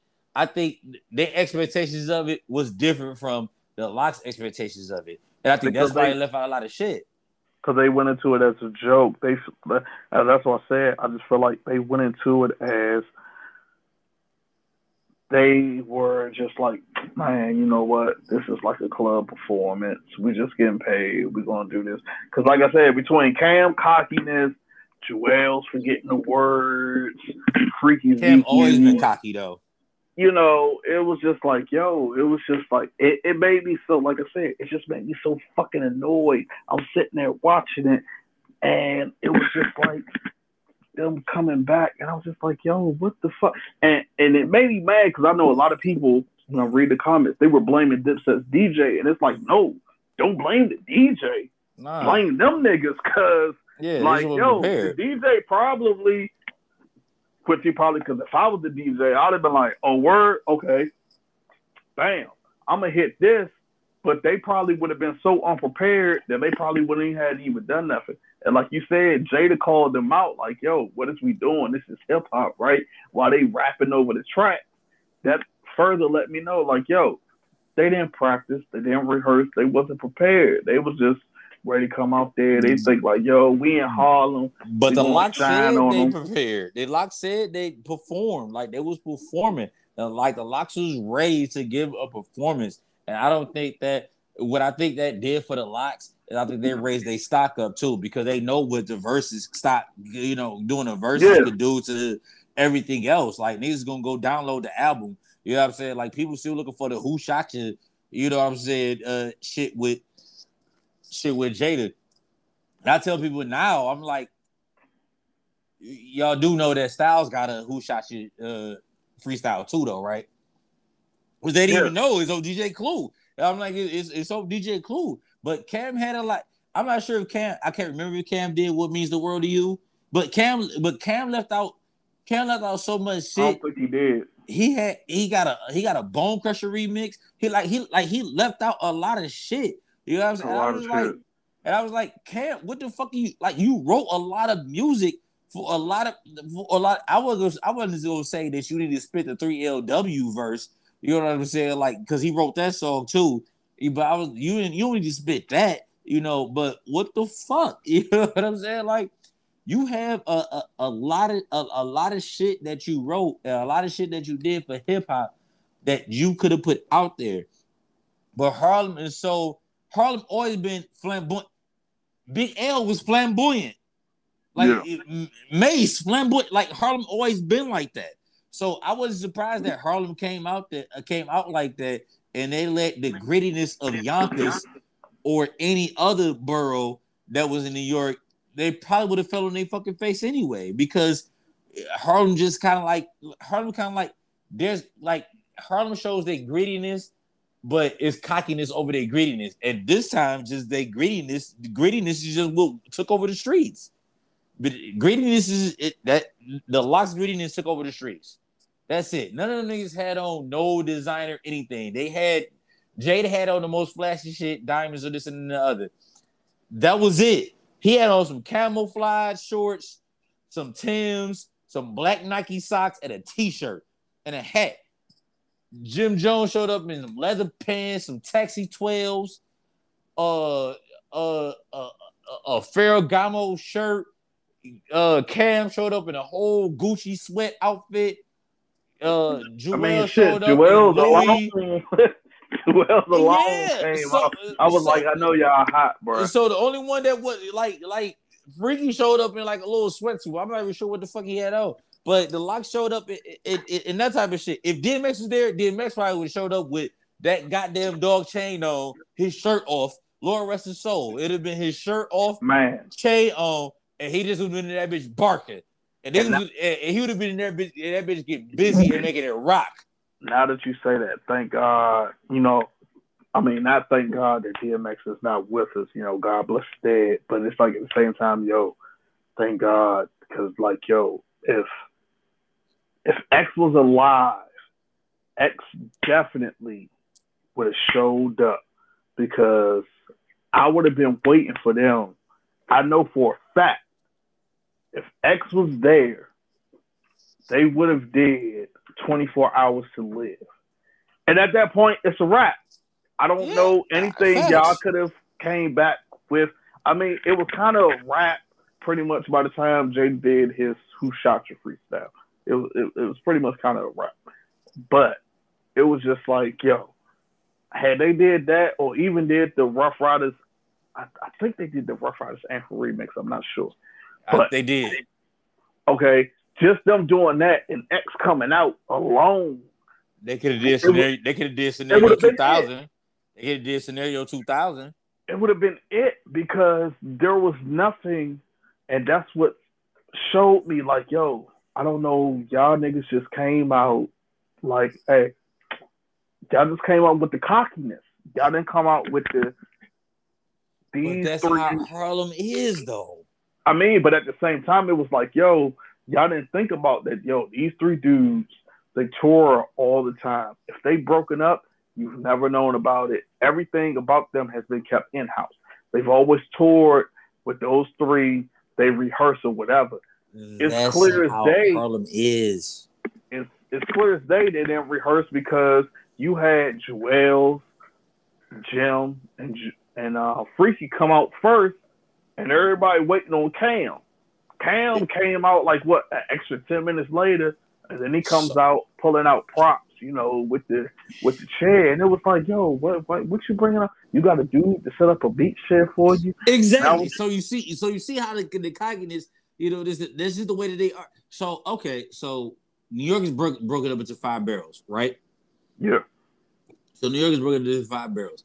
Name me a borough that is more cocky than Harlem. Like Brooklyn is like in between. Brooklyn is like the gritty and the cockiness. Like you can see it between Big, you can see it between Fab, you can see it between Jay, you can see it between Myth Bleak, and a lot of other people from Brooklyn. But nobody's cockier than Harlem. Harlem is the cockiest. Like Staten Island, is that one of the boroughs in? I mean, if I got fam in New York. Like they kind of consider it, but at the same time they don't. They really only consider, of course, Queens, Bronx. But Southside Queens is gritty, and Queens is broken up in 2 different spots. And Brooklyn. I mean, well, they consider those 4 spots as like, yo, these are the boroughs. Although Staten Island, like, because back then before Wu, of course, so, because of course in my family, before Wu, like Staten Island was never even really considered a borough like that. But shit, Riz ain't even from Staten Island, even from Brooklyn. Yeah, so it's like, yo, it was just 4 boroughs only because they're together. Where like, you know, you got Yonkers and Staten Island. They consider that upstate New York. It's the same way like how they consider with, you know, the Griselda boys. You know, they Buffalo, they upstate New York. That's how they kind of consider those. So, but right. I mean, it was just like I said. For me, it was just, you know, it was a huge disappointment. It was one of the worst verses I ever seen because it was so.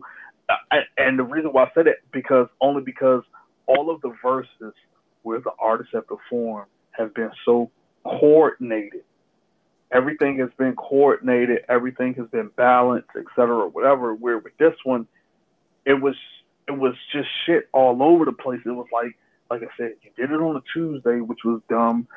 Talking about it starts at 9 p.m. They come out an hour later at 10 p.m. on a Tuesday when people gotta go to work. You did it after a fight. You got to tell like 20, 30 niggas get off the stage like 10 times throughout the whole thing. It just became so annoying where I couldn't even enjoy it enough to like actually watch it. I watched it. I wasn't even mad that it started at 10 or whatever time it started because you go try to watch a Floyd Mayweather fight and you pay $70 for the bitch. And the shit ain't gonna start to 12 o'clock our time. But yeah, Vegas but is Floyd 9 o'clock. Mayweather's not gonna have no fight on a Tuesday night. He's not. However, it never's gonna start on time. So I ain't even necessarily. I wasn't. It was just a day for me because it was like, yo, this is not how. When the Versus did it, when the Versus originally did it, people were still at home. Now people are going back to work, whether it's they got to do it from their house to. Or even going to the office, it's like, yo, why would y'all pick Tuesday night of all nights to do it? You could have did this you probably could have did it on a Thursday night. It probably wouldn't have been that bad because, you know, a lot of people think, They should have did it on a Saturday night. They should have did it on a Saturday night. Should have been on a Saturday night because all the verses before then had either been, I'm almost sure, matter of fact, if I'm not mistaken, all of the verses except for the Patti LaBelle and Gladys Knight and the Earth, Wind and Fire Isley Brothers had been on a Saturday night. Those were the only 2 that been on a Sunday night. How about that? Those should be on a Sunday. Like you should be grooving and winding down, drinking a glass of wine. I can't remember what the Escape and SWV joint was. I think that was on a Sunday night too, because I think that was Mother's Day. I'm not. That was Mother's Day because I was me and the wife was hanging out. Yeah, we was watching that. Yeah. So see that's perfect though. Where you threw that, so it was like, you know, so that's my only question. So you said because it was a hip hop joint, it should have been on a Saturday night, and because of who it was, it should have been on a Saturday night. It should have been on a Saturday night. It should have been more cohesive. Or Friday night.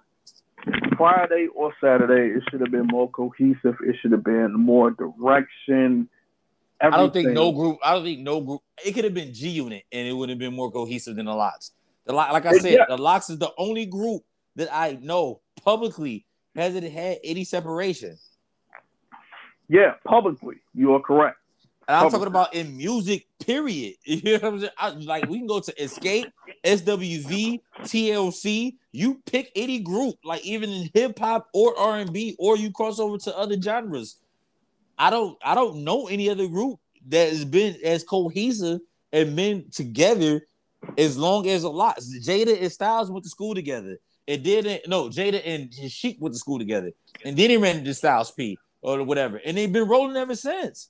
And even if they had a little this and the other, somebody made a case show with an album, this and the other, they had problems, they had contract problems. And if they had problems within themselves, which every relationship does, hell, people that's married for 50 years will have problems.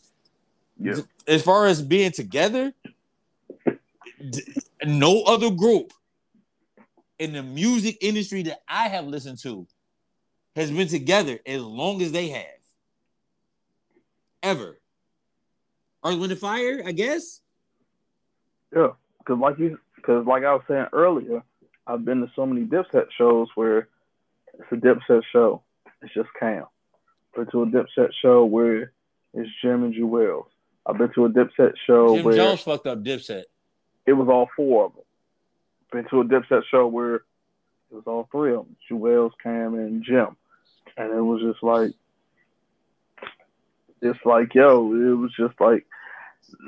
I can't say Jim fucked up Dipset. Jim fucked that up. I think Jim has been the only one who's been the most consistent out of Dipset. Jim fucked that up because of what he did with 50. Well, but Jewels was with him though.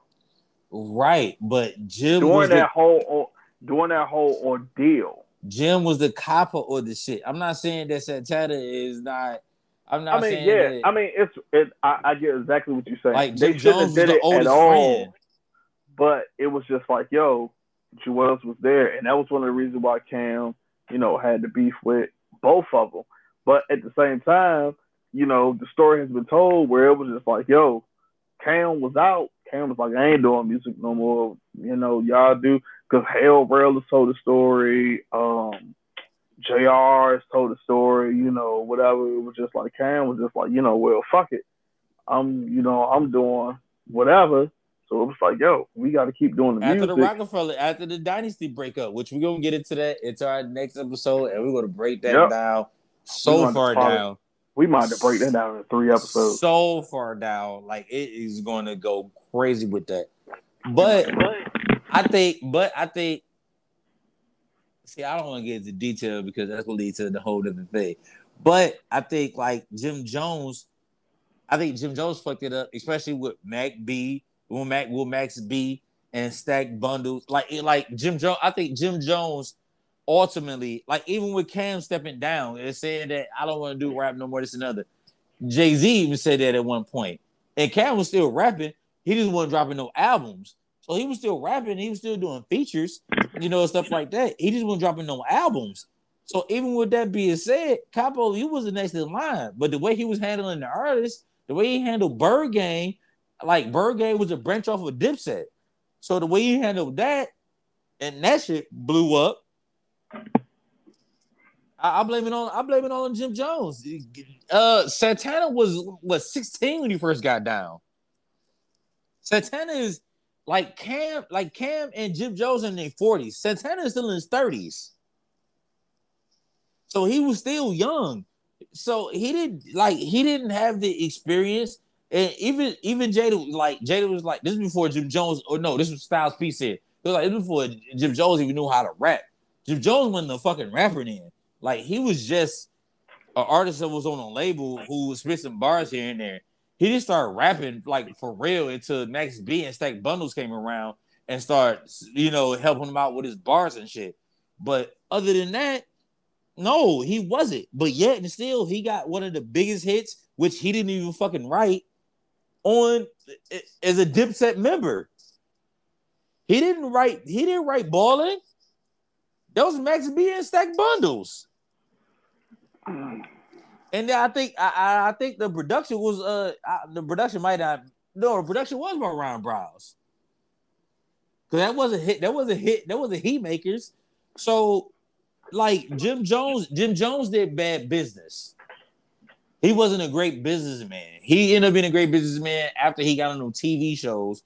He ended up getting better at being a great businessman. Cam was a great businessman. Cam, like even Jada said in an interview, whatever Cam say, that's what we get. Because Cam is a great businessman. Cam knows the business. Whatever he say we getting, that's what we getting.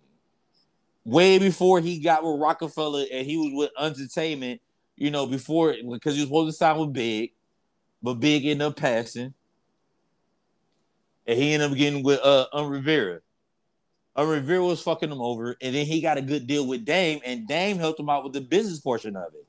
And then that's what Cam became the great businessman that he is now. But at the same token, he teach that shit to Jim Jones, which I think ultimately broke up Dipset, which I think ultimately goes to the cohesiveness that they didn't have in this particular verses. Particularly, like, when the last time they rehearsed? When the last time they actually performed their songs together? Who knows? That's what I mean, because they was getting back together, and they broke up. Was getting back together, and they broke up. Because I'm trying to remember the last song they put out where they was like, "Yo, we back together." Matter of fact, I kind of remember it because Dame was on the song where they was like, "Yo, we back together," and I was like, "Oh shit, okay, they said it's back." And then of course they broke up. The thing that I was hoping that they was going to do, and they didn't do it. Dipset got a song with the Lox. I can't remember the name of the song, but it's Dipset and the Lox. And they got a little album with the Lox. Like, it's like 8 songs with the Lox. I was hoping at some point they was gonna perform that song, but they didn't. You know, it is what it is. But it was just like, yo. But that's what I'm just saying. It was just like overall, like I said, as for me, as a fan of both groups, although, you know, I'm a bigger fan of Dipset, it was just like, yo, it was so unorganized where it was just like, yo, I couldn't even enjoy it like how I enjoyed the others, especially, like I said, since they got the, you know, they doing the performance now. So it was just like, you know, but, you know, it is what it is. The Lox won. I'll tell anybody in that, hands down, easy. Like, the Lox won, hands down. 1, because of their cohesiveness. 2, because of their energy. And 3, because of how they performed. Whereas the, you know, Dipset was just like, man, fuck this shit. You know, we just gonna come out here. We just want, you know, whatever. Because I was just like, yo, it was so many songs, like, they just could have matched up back to back with them. And they didn't do it. I would have put this out there. Like, when I first heard, even though I love Jay Verse better, I'm a BK Brawler, Marcy, Projects, Hallways, Lauderer, Pure Coke Copper, get your order up. I'll bring it to Baltimore in the Ford Explorer. It's going to cost you more if I got to get it to Florida. Rugged Game Tender with the Bent Park, with the 10. Yo, what I heard, Welcome to New York City, when I first heard that track, I was like, yo, what the fuck is, like, this shit is crazy. You know what's crazy? When he performed this shit is crazy. I was like, yo, you know what? I wonder if Hov want to come out, but at the same time, I'm like, yo, no. Hov would have came out for the Lox. Yeah, but he would have came out blackout. But it was just like, yo, Welcome to New York City is a little bit bigger because it's just them two. But then at the same time, I was just like, you know what? It's Hov. Hov's not coming out for that shit. But like, Hov is like, it's versus. Hov's like, I'm not coming out for this shit. And he's one of the people that's on my list that's like unbeatable on versus. Period. I'm gonna get into that. I'm gonna segue into that. But here's the problem. I got 100.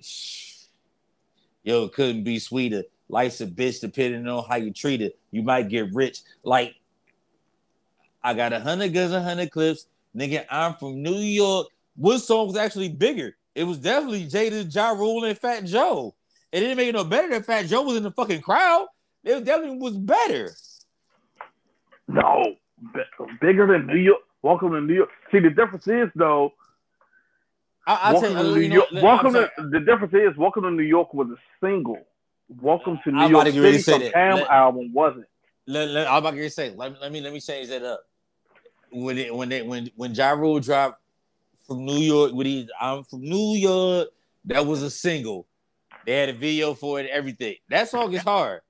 Welcome to New York City probably is better. Way better.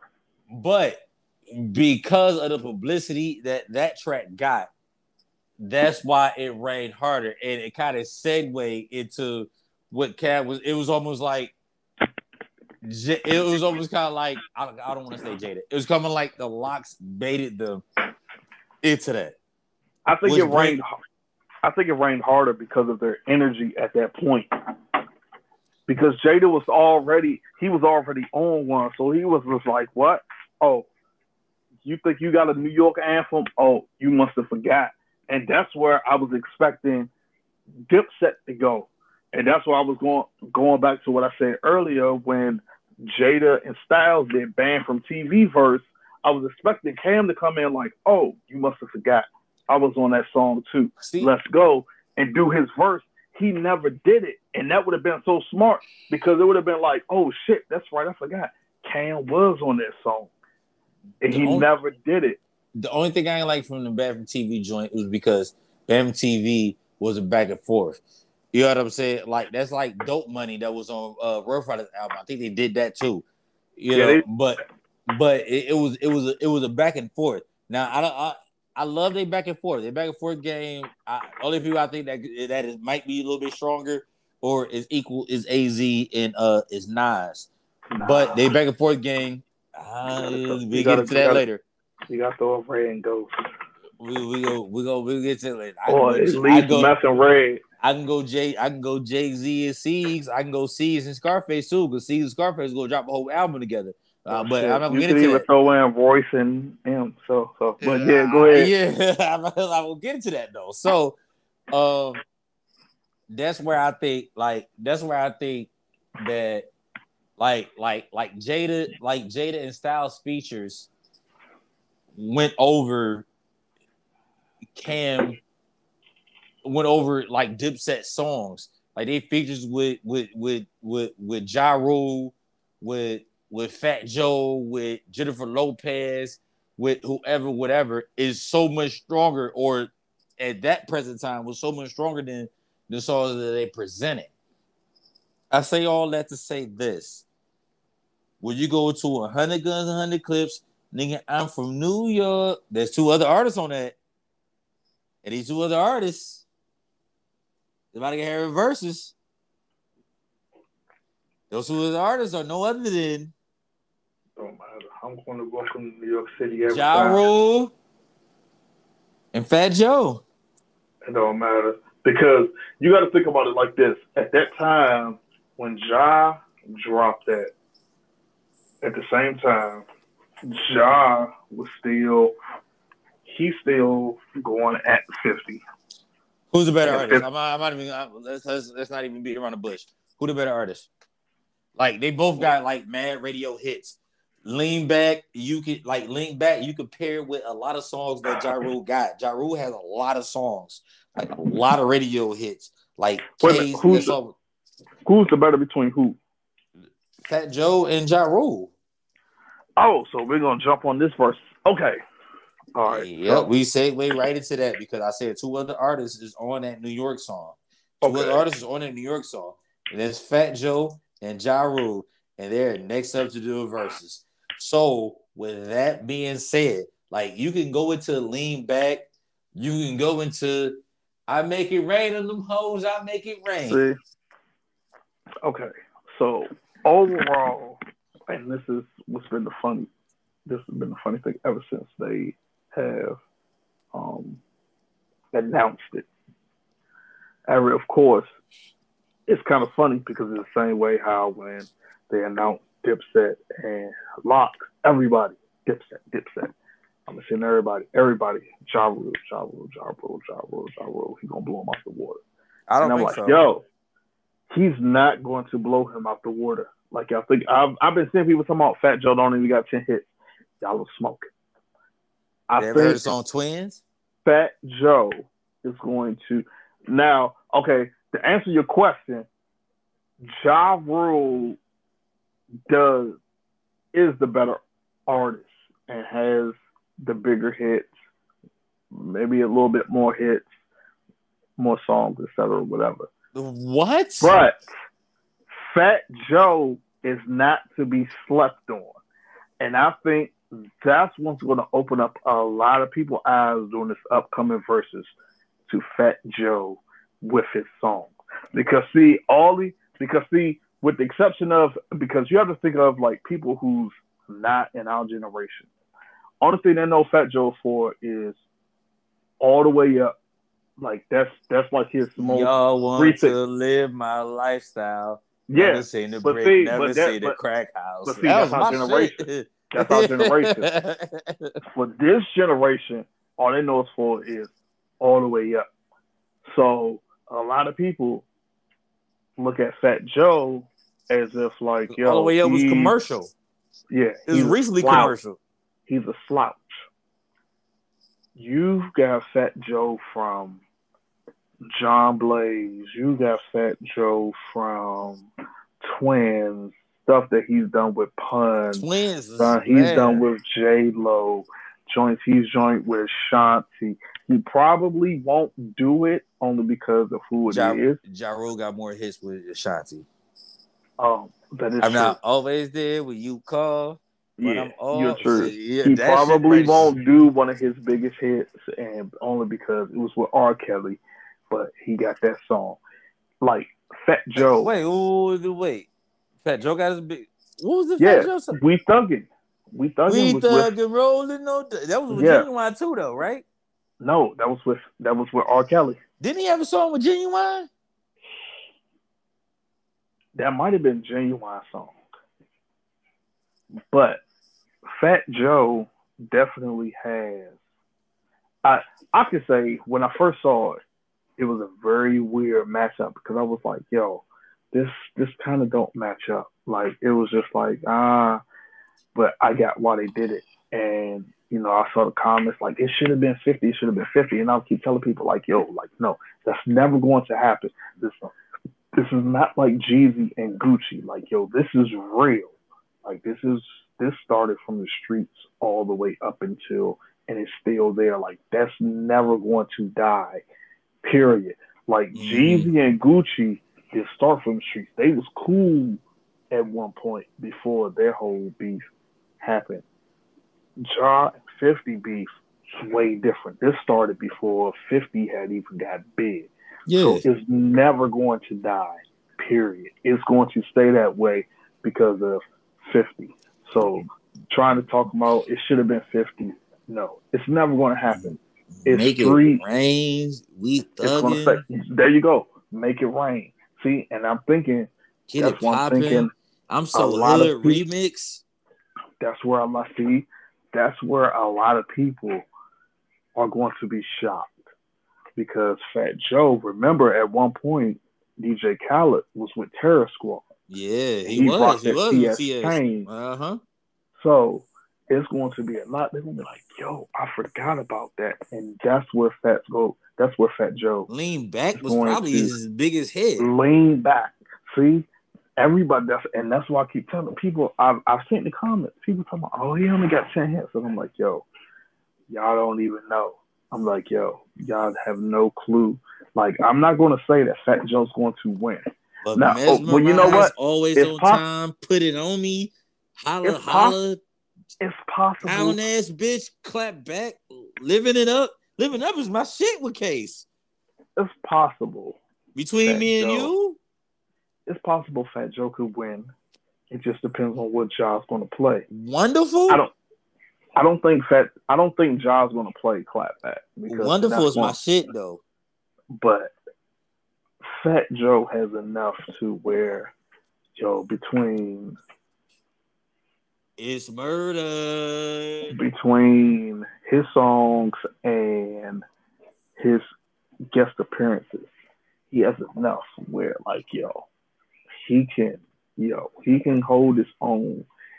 And I think it's going to shock a lot of people. It's like, I think that's going to be like that new wave because everybody now, especially this generation, looks at Fat Joe as the storyteller. They look at him as the storyteller. What's that song they got on Hard Knock Life too?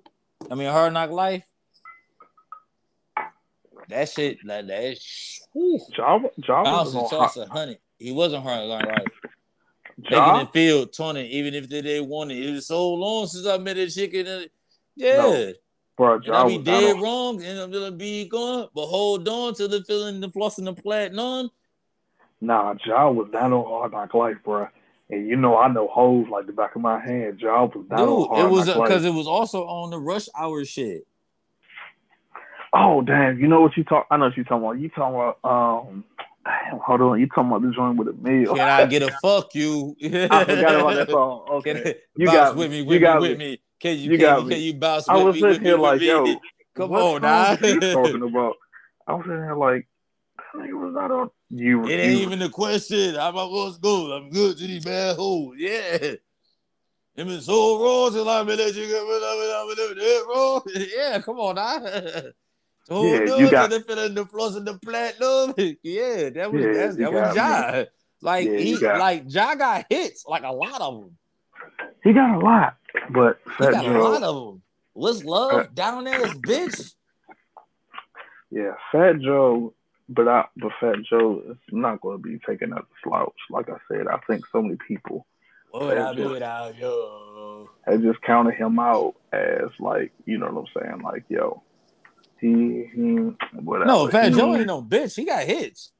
He had, and that's the part that people, like I said, especially with this generation, they automatically thinking like, hey, yo, all he got is, you know, the recent joint with you know, with French Montana, you know, all the way up. And it's just like, yo, he got, like you said, he got Make It Rain.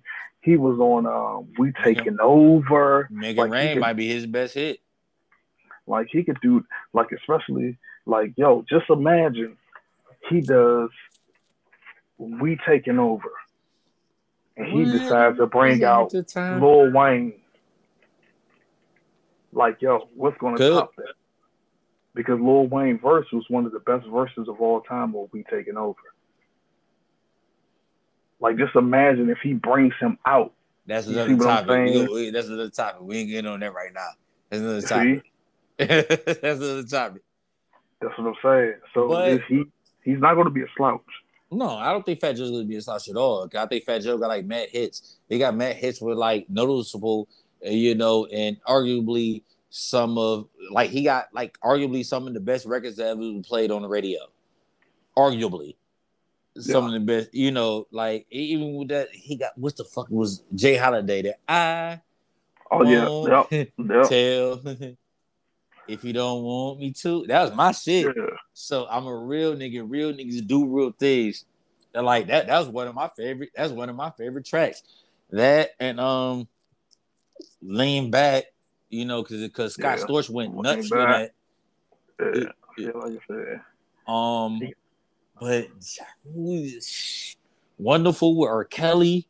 He probably won't play that song, but fuck. Like I said, he probably neither one of them probably won't even touch either one of their R. Kelly songs. I don't see it. I'll be surprised if they do, but I doubt that they will because they probably not gonna want that backlash. Rule keep you fly, but no dough. Pimping ain't easy. Trust me, I know. Gangsters and hoes. Go, go, go, go, go, go. And every little thing that I do is what I do. That's the hustle anthem in Detroit. Like we hustling off of that. Yeah. I love it, Rule, baby. Like that's like it's hard. Like it's hard to deny Ja Rule's presence as far as radio hits go. As far as hits go, like Ja Rule was. If you got to pick, Bow Wow was missing 106 apart. And Ja Rule was right up under Bow Wow. 106 apart as far as hits go. But yeah, I think he's gonna match him because, like I said, Ja Rule, he probably gonna come out. You know, he gonna do a J-Lo joint. Fat Joe gonna be like, "Oh, word, I got a J-Lo joint. Let's go." So I think it's gonna be good. I think overall, Ja more than likely he's going to win. But it's not going to be as easy as a lot of people. I don't want people to sleep. I don't want people to sleep on Fat Joe. A lot of people are sleeping on Fat Joe and think he's just going to get blown out the water. I'm like, nah. Fat Joe is not a pushover. I think Fat Joe could have, in the verses, what verses was actually set up to be. I think he could beat a lot of people as far as what verses was set up to be. Crazy thing is like Noriega be talking shit to like Benny Siegel and shit like that. And I was, you know, right. I'm like, and I, you know, like shit like that. I just be like, nigga, you get like in the verses, you get smoked by Soulja Boy. Beans you will get smoked. Beans will kill that man. So I was like, so if you get smoked by Soulja Boy, I don't think like hit for hit. I don't think nobody could stand. I'm not saying lyrically. I'm saying hit for hit. I think nobody hit for hit could actually stand. Y'all can argue me down against Bow Wow. Hit for hit, nobody can do it. Really? Who? Bro, there's like 5 people that is like could. Who? Bro, Hove can go hit for hit with Bow Wow. He can't. Wayne could go hit for hit for Bow Wow. Wayne can. Drake could go hit for hit with Bow Wow. Drake can. So that's 2. That's 3. You saying Hove can't go hit? Hove can go hit. Hove is by far way better than Bow Wow. Okay, but see, here's the difference. You talk about radio hit, what Versus was set up to be. Versus was set up to be. Well, no. Was just hits in general. But the only difference is when you put Hove and Bow Wow, that's a huge gap. That's a huge generation gap. It is. So, but Hove can go hit for hit with Bow Wow. Like, but it's such a huge generation gap. It's not going to work. It's going to be the same way with Wayne and Bow Wow. That's what I said. The only person Wayne can go against is Drake. Period. At this point, the only person Hove can go against is Drake. Drake is the only person that can stand toe to toe with Hove right now. I don't think it's even Wayne. No, Wayne can. Wayne can definitely stand toe to toe with his mixtapes, and so can Kanye. Like hit for hit. And so can Kanye. Kanye can. But I think Hove will win. I don't think Hove will bury Kanye. But I think Hove will win. But I think like I'm talking about like hits. Yeah, bro. You have to think about. Hold you down like a but you have to think about it like this though. That's ridiculous. When you're talking about but when you're talking about hits, you're talking about the song they're on, and then also you have to talk about their features. Hove has been featured on so many, but a lot of Beyonce. Yeah, but it's not going to work anyway because that generation gap is so big. So I think the only person that could probably that's why when folks was talking about the Bow Wow Soulja Boy, I was like, yo, that's really good because they were both in the same era. Like Hove, Drake, and Wayne, you can't put them in a versus with Bow Wow because you don't think Chris Breezy will wash Usher? No. And I'm gonna tell you why. Chris Breezy will wash Usher. No, because Usher, and that was another reason somebody kept bringing that up, and I was like, "Yo, that's a good versus," but at the same time, it's sort of like a different era because Usher has 20 hits, hands down, and he got 20 classic hits. And so does Breezy. He does, but I don't think it's going to be a wash. I think it'll be something that's going to be neck and neck. Like, okay, just to go off of this, here is my list where it's like these people are almost unbeatable. Like they won't get washed. Let me ask you this before we get to that: is Take You Down comparable to Nice and Slow? Oh, man. I might have to go Nice and Slow. That's a preference, though. Because, but is it comparable? Because Nice and Slow came out when I was 8th grade, 9th grade, and Take You Down came out when I was fucking. I was married and shit. I had a kid already, so it was. But you gotta think about which one is more classic. Nice and Slow is like you gotta think about it like this. Think about it like this. They're both classic, but you gotta think about it like this. Like yo. When you're in that zone, or which one is going to get played on the radio first? Is it going to be Nice and Slow, or is it going to be Take You Down? 9 times out of 10, it's going to be Nice and Slow. I think it's going to be both. Okay, so it'll probably be both. You're right. You'll probably be both. Chips, you playing for the next whole week? That's like that song. Usher don't have a song that compares to that song with Chris Brown and Drake. Usher do not have a song that can compare. That played on the radio that many times with Drake and Chris Brown. Are you serious? He doesn't. Serious, right? You serious, right? I'm dead ass Because fucking Usher serious. Usher could easily drop his joint with Lil Jon. He could Wait, drop Yeah.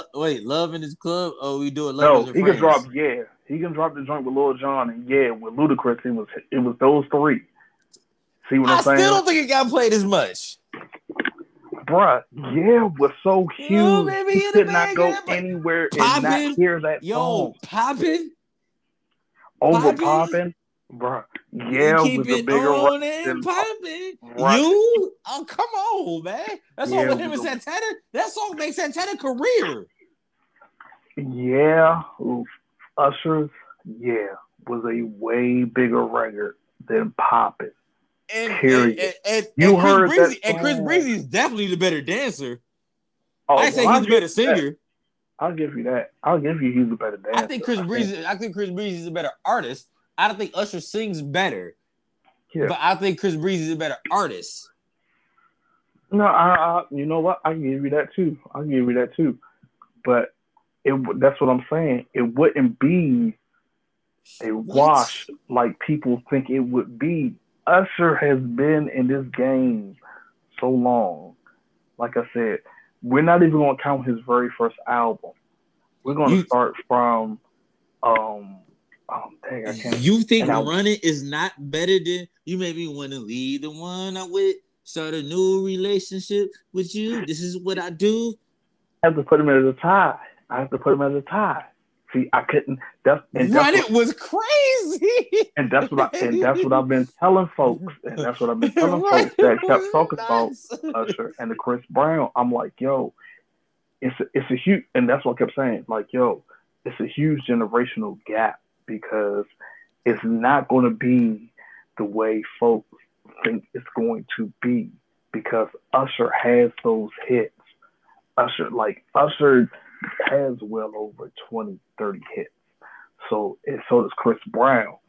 But it's not going to be, but it's a generational gap because like when Chris Brown was starting to rise up, you know, Usher was kind of starting to fade. Like Usher's been around since 94. It is a generation. Here's the thing though. Like it is generational. Matter of fact, I want to say 96, my bad. I want to say 96. It's generational, but like me, I recognize the music. Like, okay, so I recognize the music. Like Trae Young had put something up on his post on his Twitter, which I felt was very disrespectful because this person don't even write. He admitted to not writing his own music.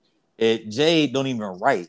So I'm like, what the fuck are we talking about here? Like, how do you even compare it? You know? And I'm like, am I just being biased because it's Jay-Z and it's Drake and this and the other? He's like, when are we going to say Drake is better than Hov? Nigga, never. We're never going to say Drake better than Hov because Drake don't write his own songs. He don't write his own music. Okay, because I know how to take my bias out of stuff. Drake, in my opinion, will never be lyrically better than Hov. Ever. Never. But as far as putting an album together, music-wise, I agree. Musically wise, Drake, yeah. He can, because it's like, and that's why I like, and I saw that tweet. When I saw the tweet, I reacted like you. But then I thought about it. I was like, you know what? He's probably not talking lyrically. He's probably talking like, you know, musically wise. And then I had to think about Trae Young's age. I was about to say any 20-something-year-old. Yeah, because I remember when back in like the early 2000s, mid 2000s, I remember like a lot of my family who lives in the South, how they were saying Gucci was better than Hov. And I was like, yo, what are y'all smoking? Like, y'all need to stay off some drugs. And that's when it hit me like, yo, you know what? I got to realize, like, the regions are different. Like, their mindset is different. Their age bracket is different. So it's like, yo, this is what you grew up on. You didn't grow up on Hov. So, like, yo, you think, okay, cool. You think Gucci's better than Hov? Okay, whatever. Because you can relate to it. But it's like, but that's what I said, yo. It's certain people. So that I feel like is Drake better than Wayne? Nah. And matter of fact, now that you brought up a very valid point, because when he said that tweet, when Trae Young said that tweet, I was like, yo, I can't even say at the moment that Drake is better than Wayne. So I was like, until, like, let's just say a versus Drake and Wayne, like, yo, it's going to be impossible because Wayne has, between his music, his features, like mixtape stuff, it's impossible for Drake to top that stuff that Wayne has done. Because Wayne could go as way back as Cash Money before Drake was even there. So it's like he's on my list as one of the people that's like, yo, I don't know who you could get to battle him. He's almost like he's unbattable. If that's, it's not a word, but it's like he can't be battled because it's like, yo, his career, his longevity, his music, whatever, his resume is so long. It's like, yo, what could you go up against him with?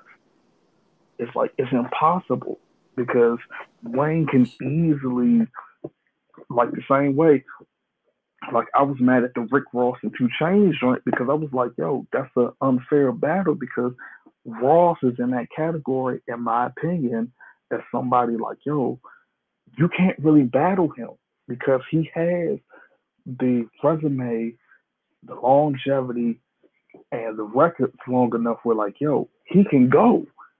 So it's like, who could you put against Ross? Who could you put against Wayne? Who could you put against Drake? Who could you put against Hov? It's impossible. Who could you put against Ye? It's almost virtually impossible. Who could you put against the Neptunes? It's impossible.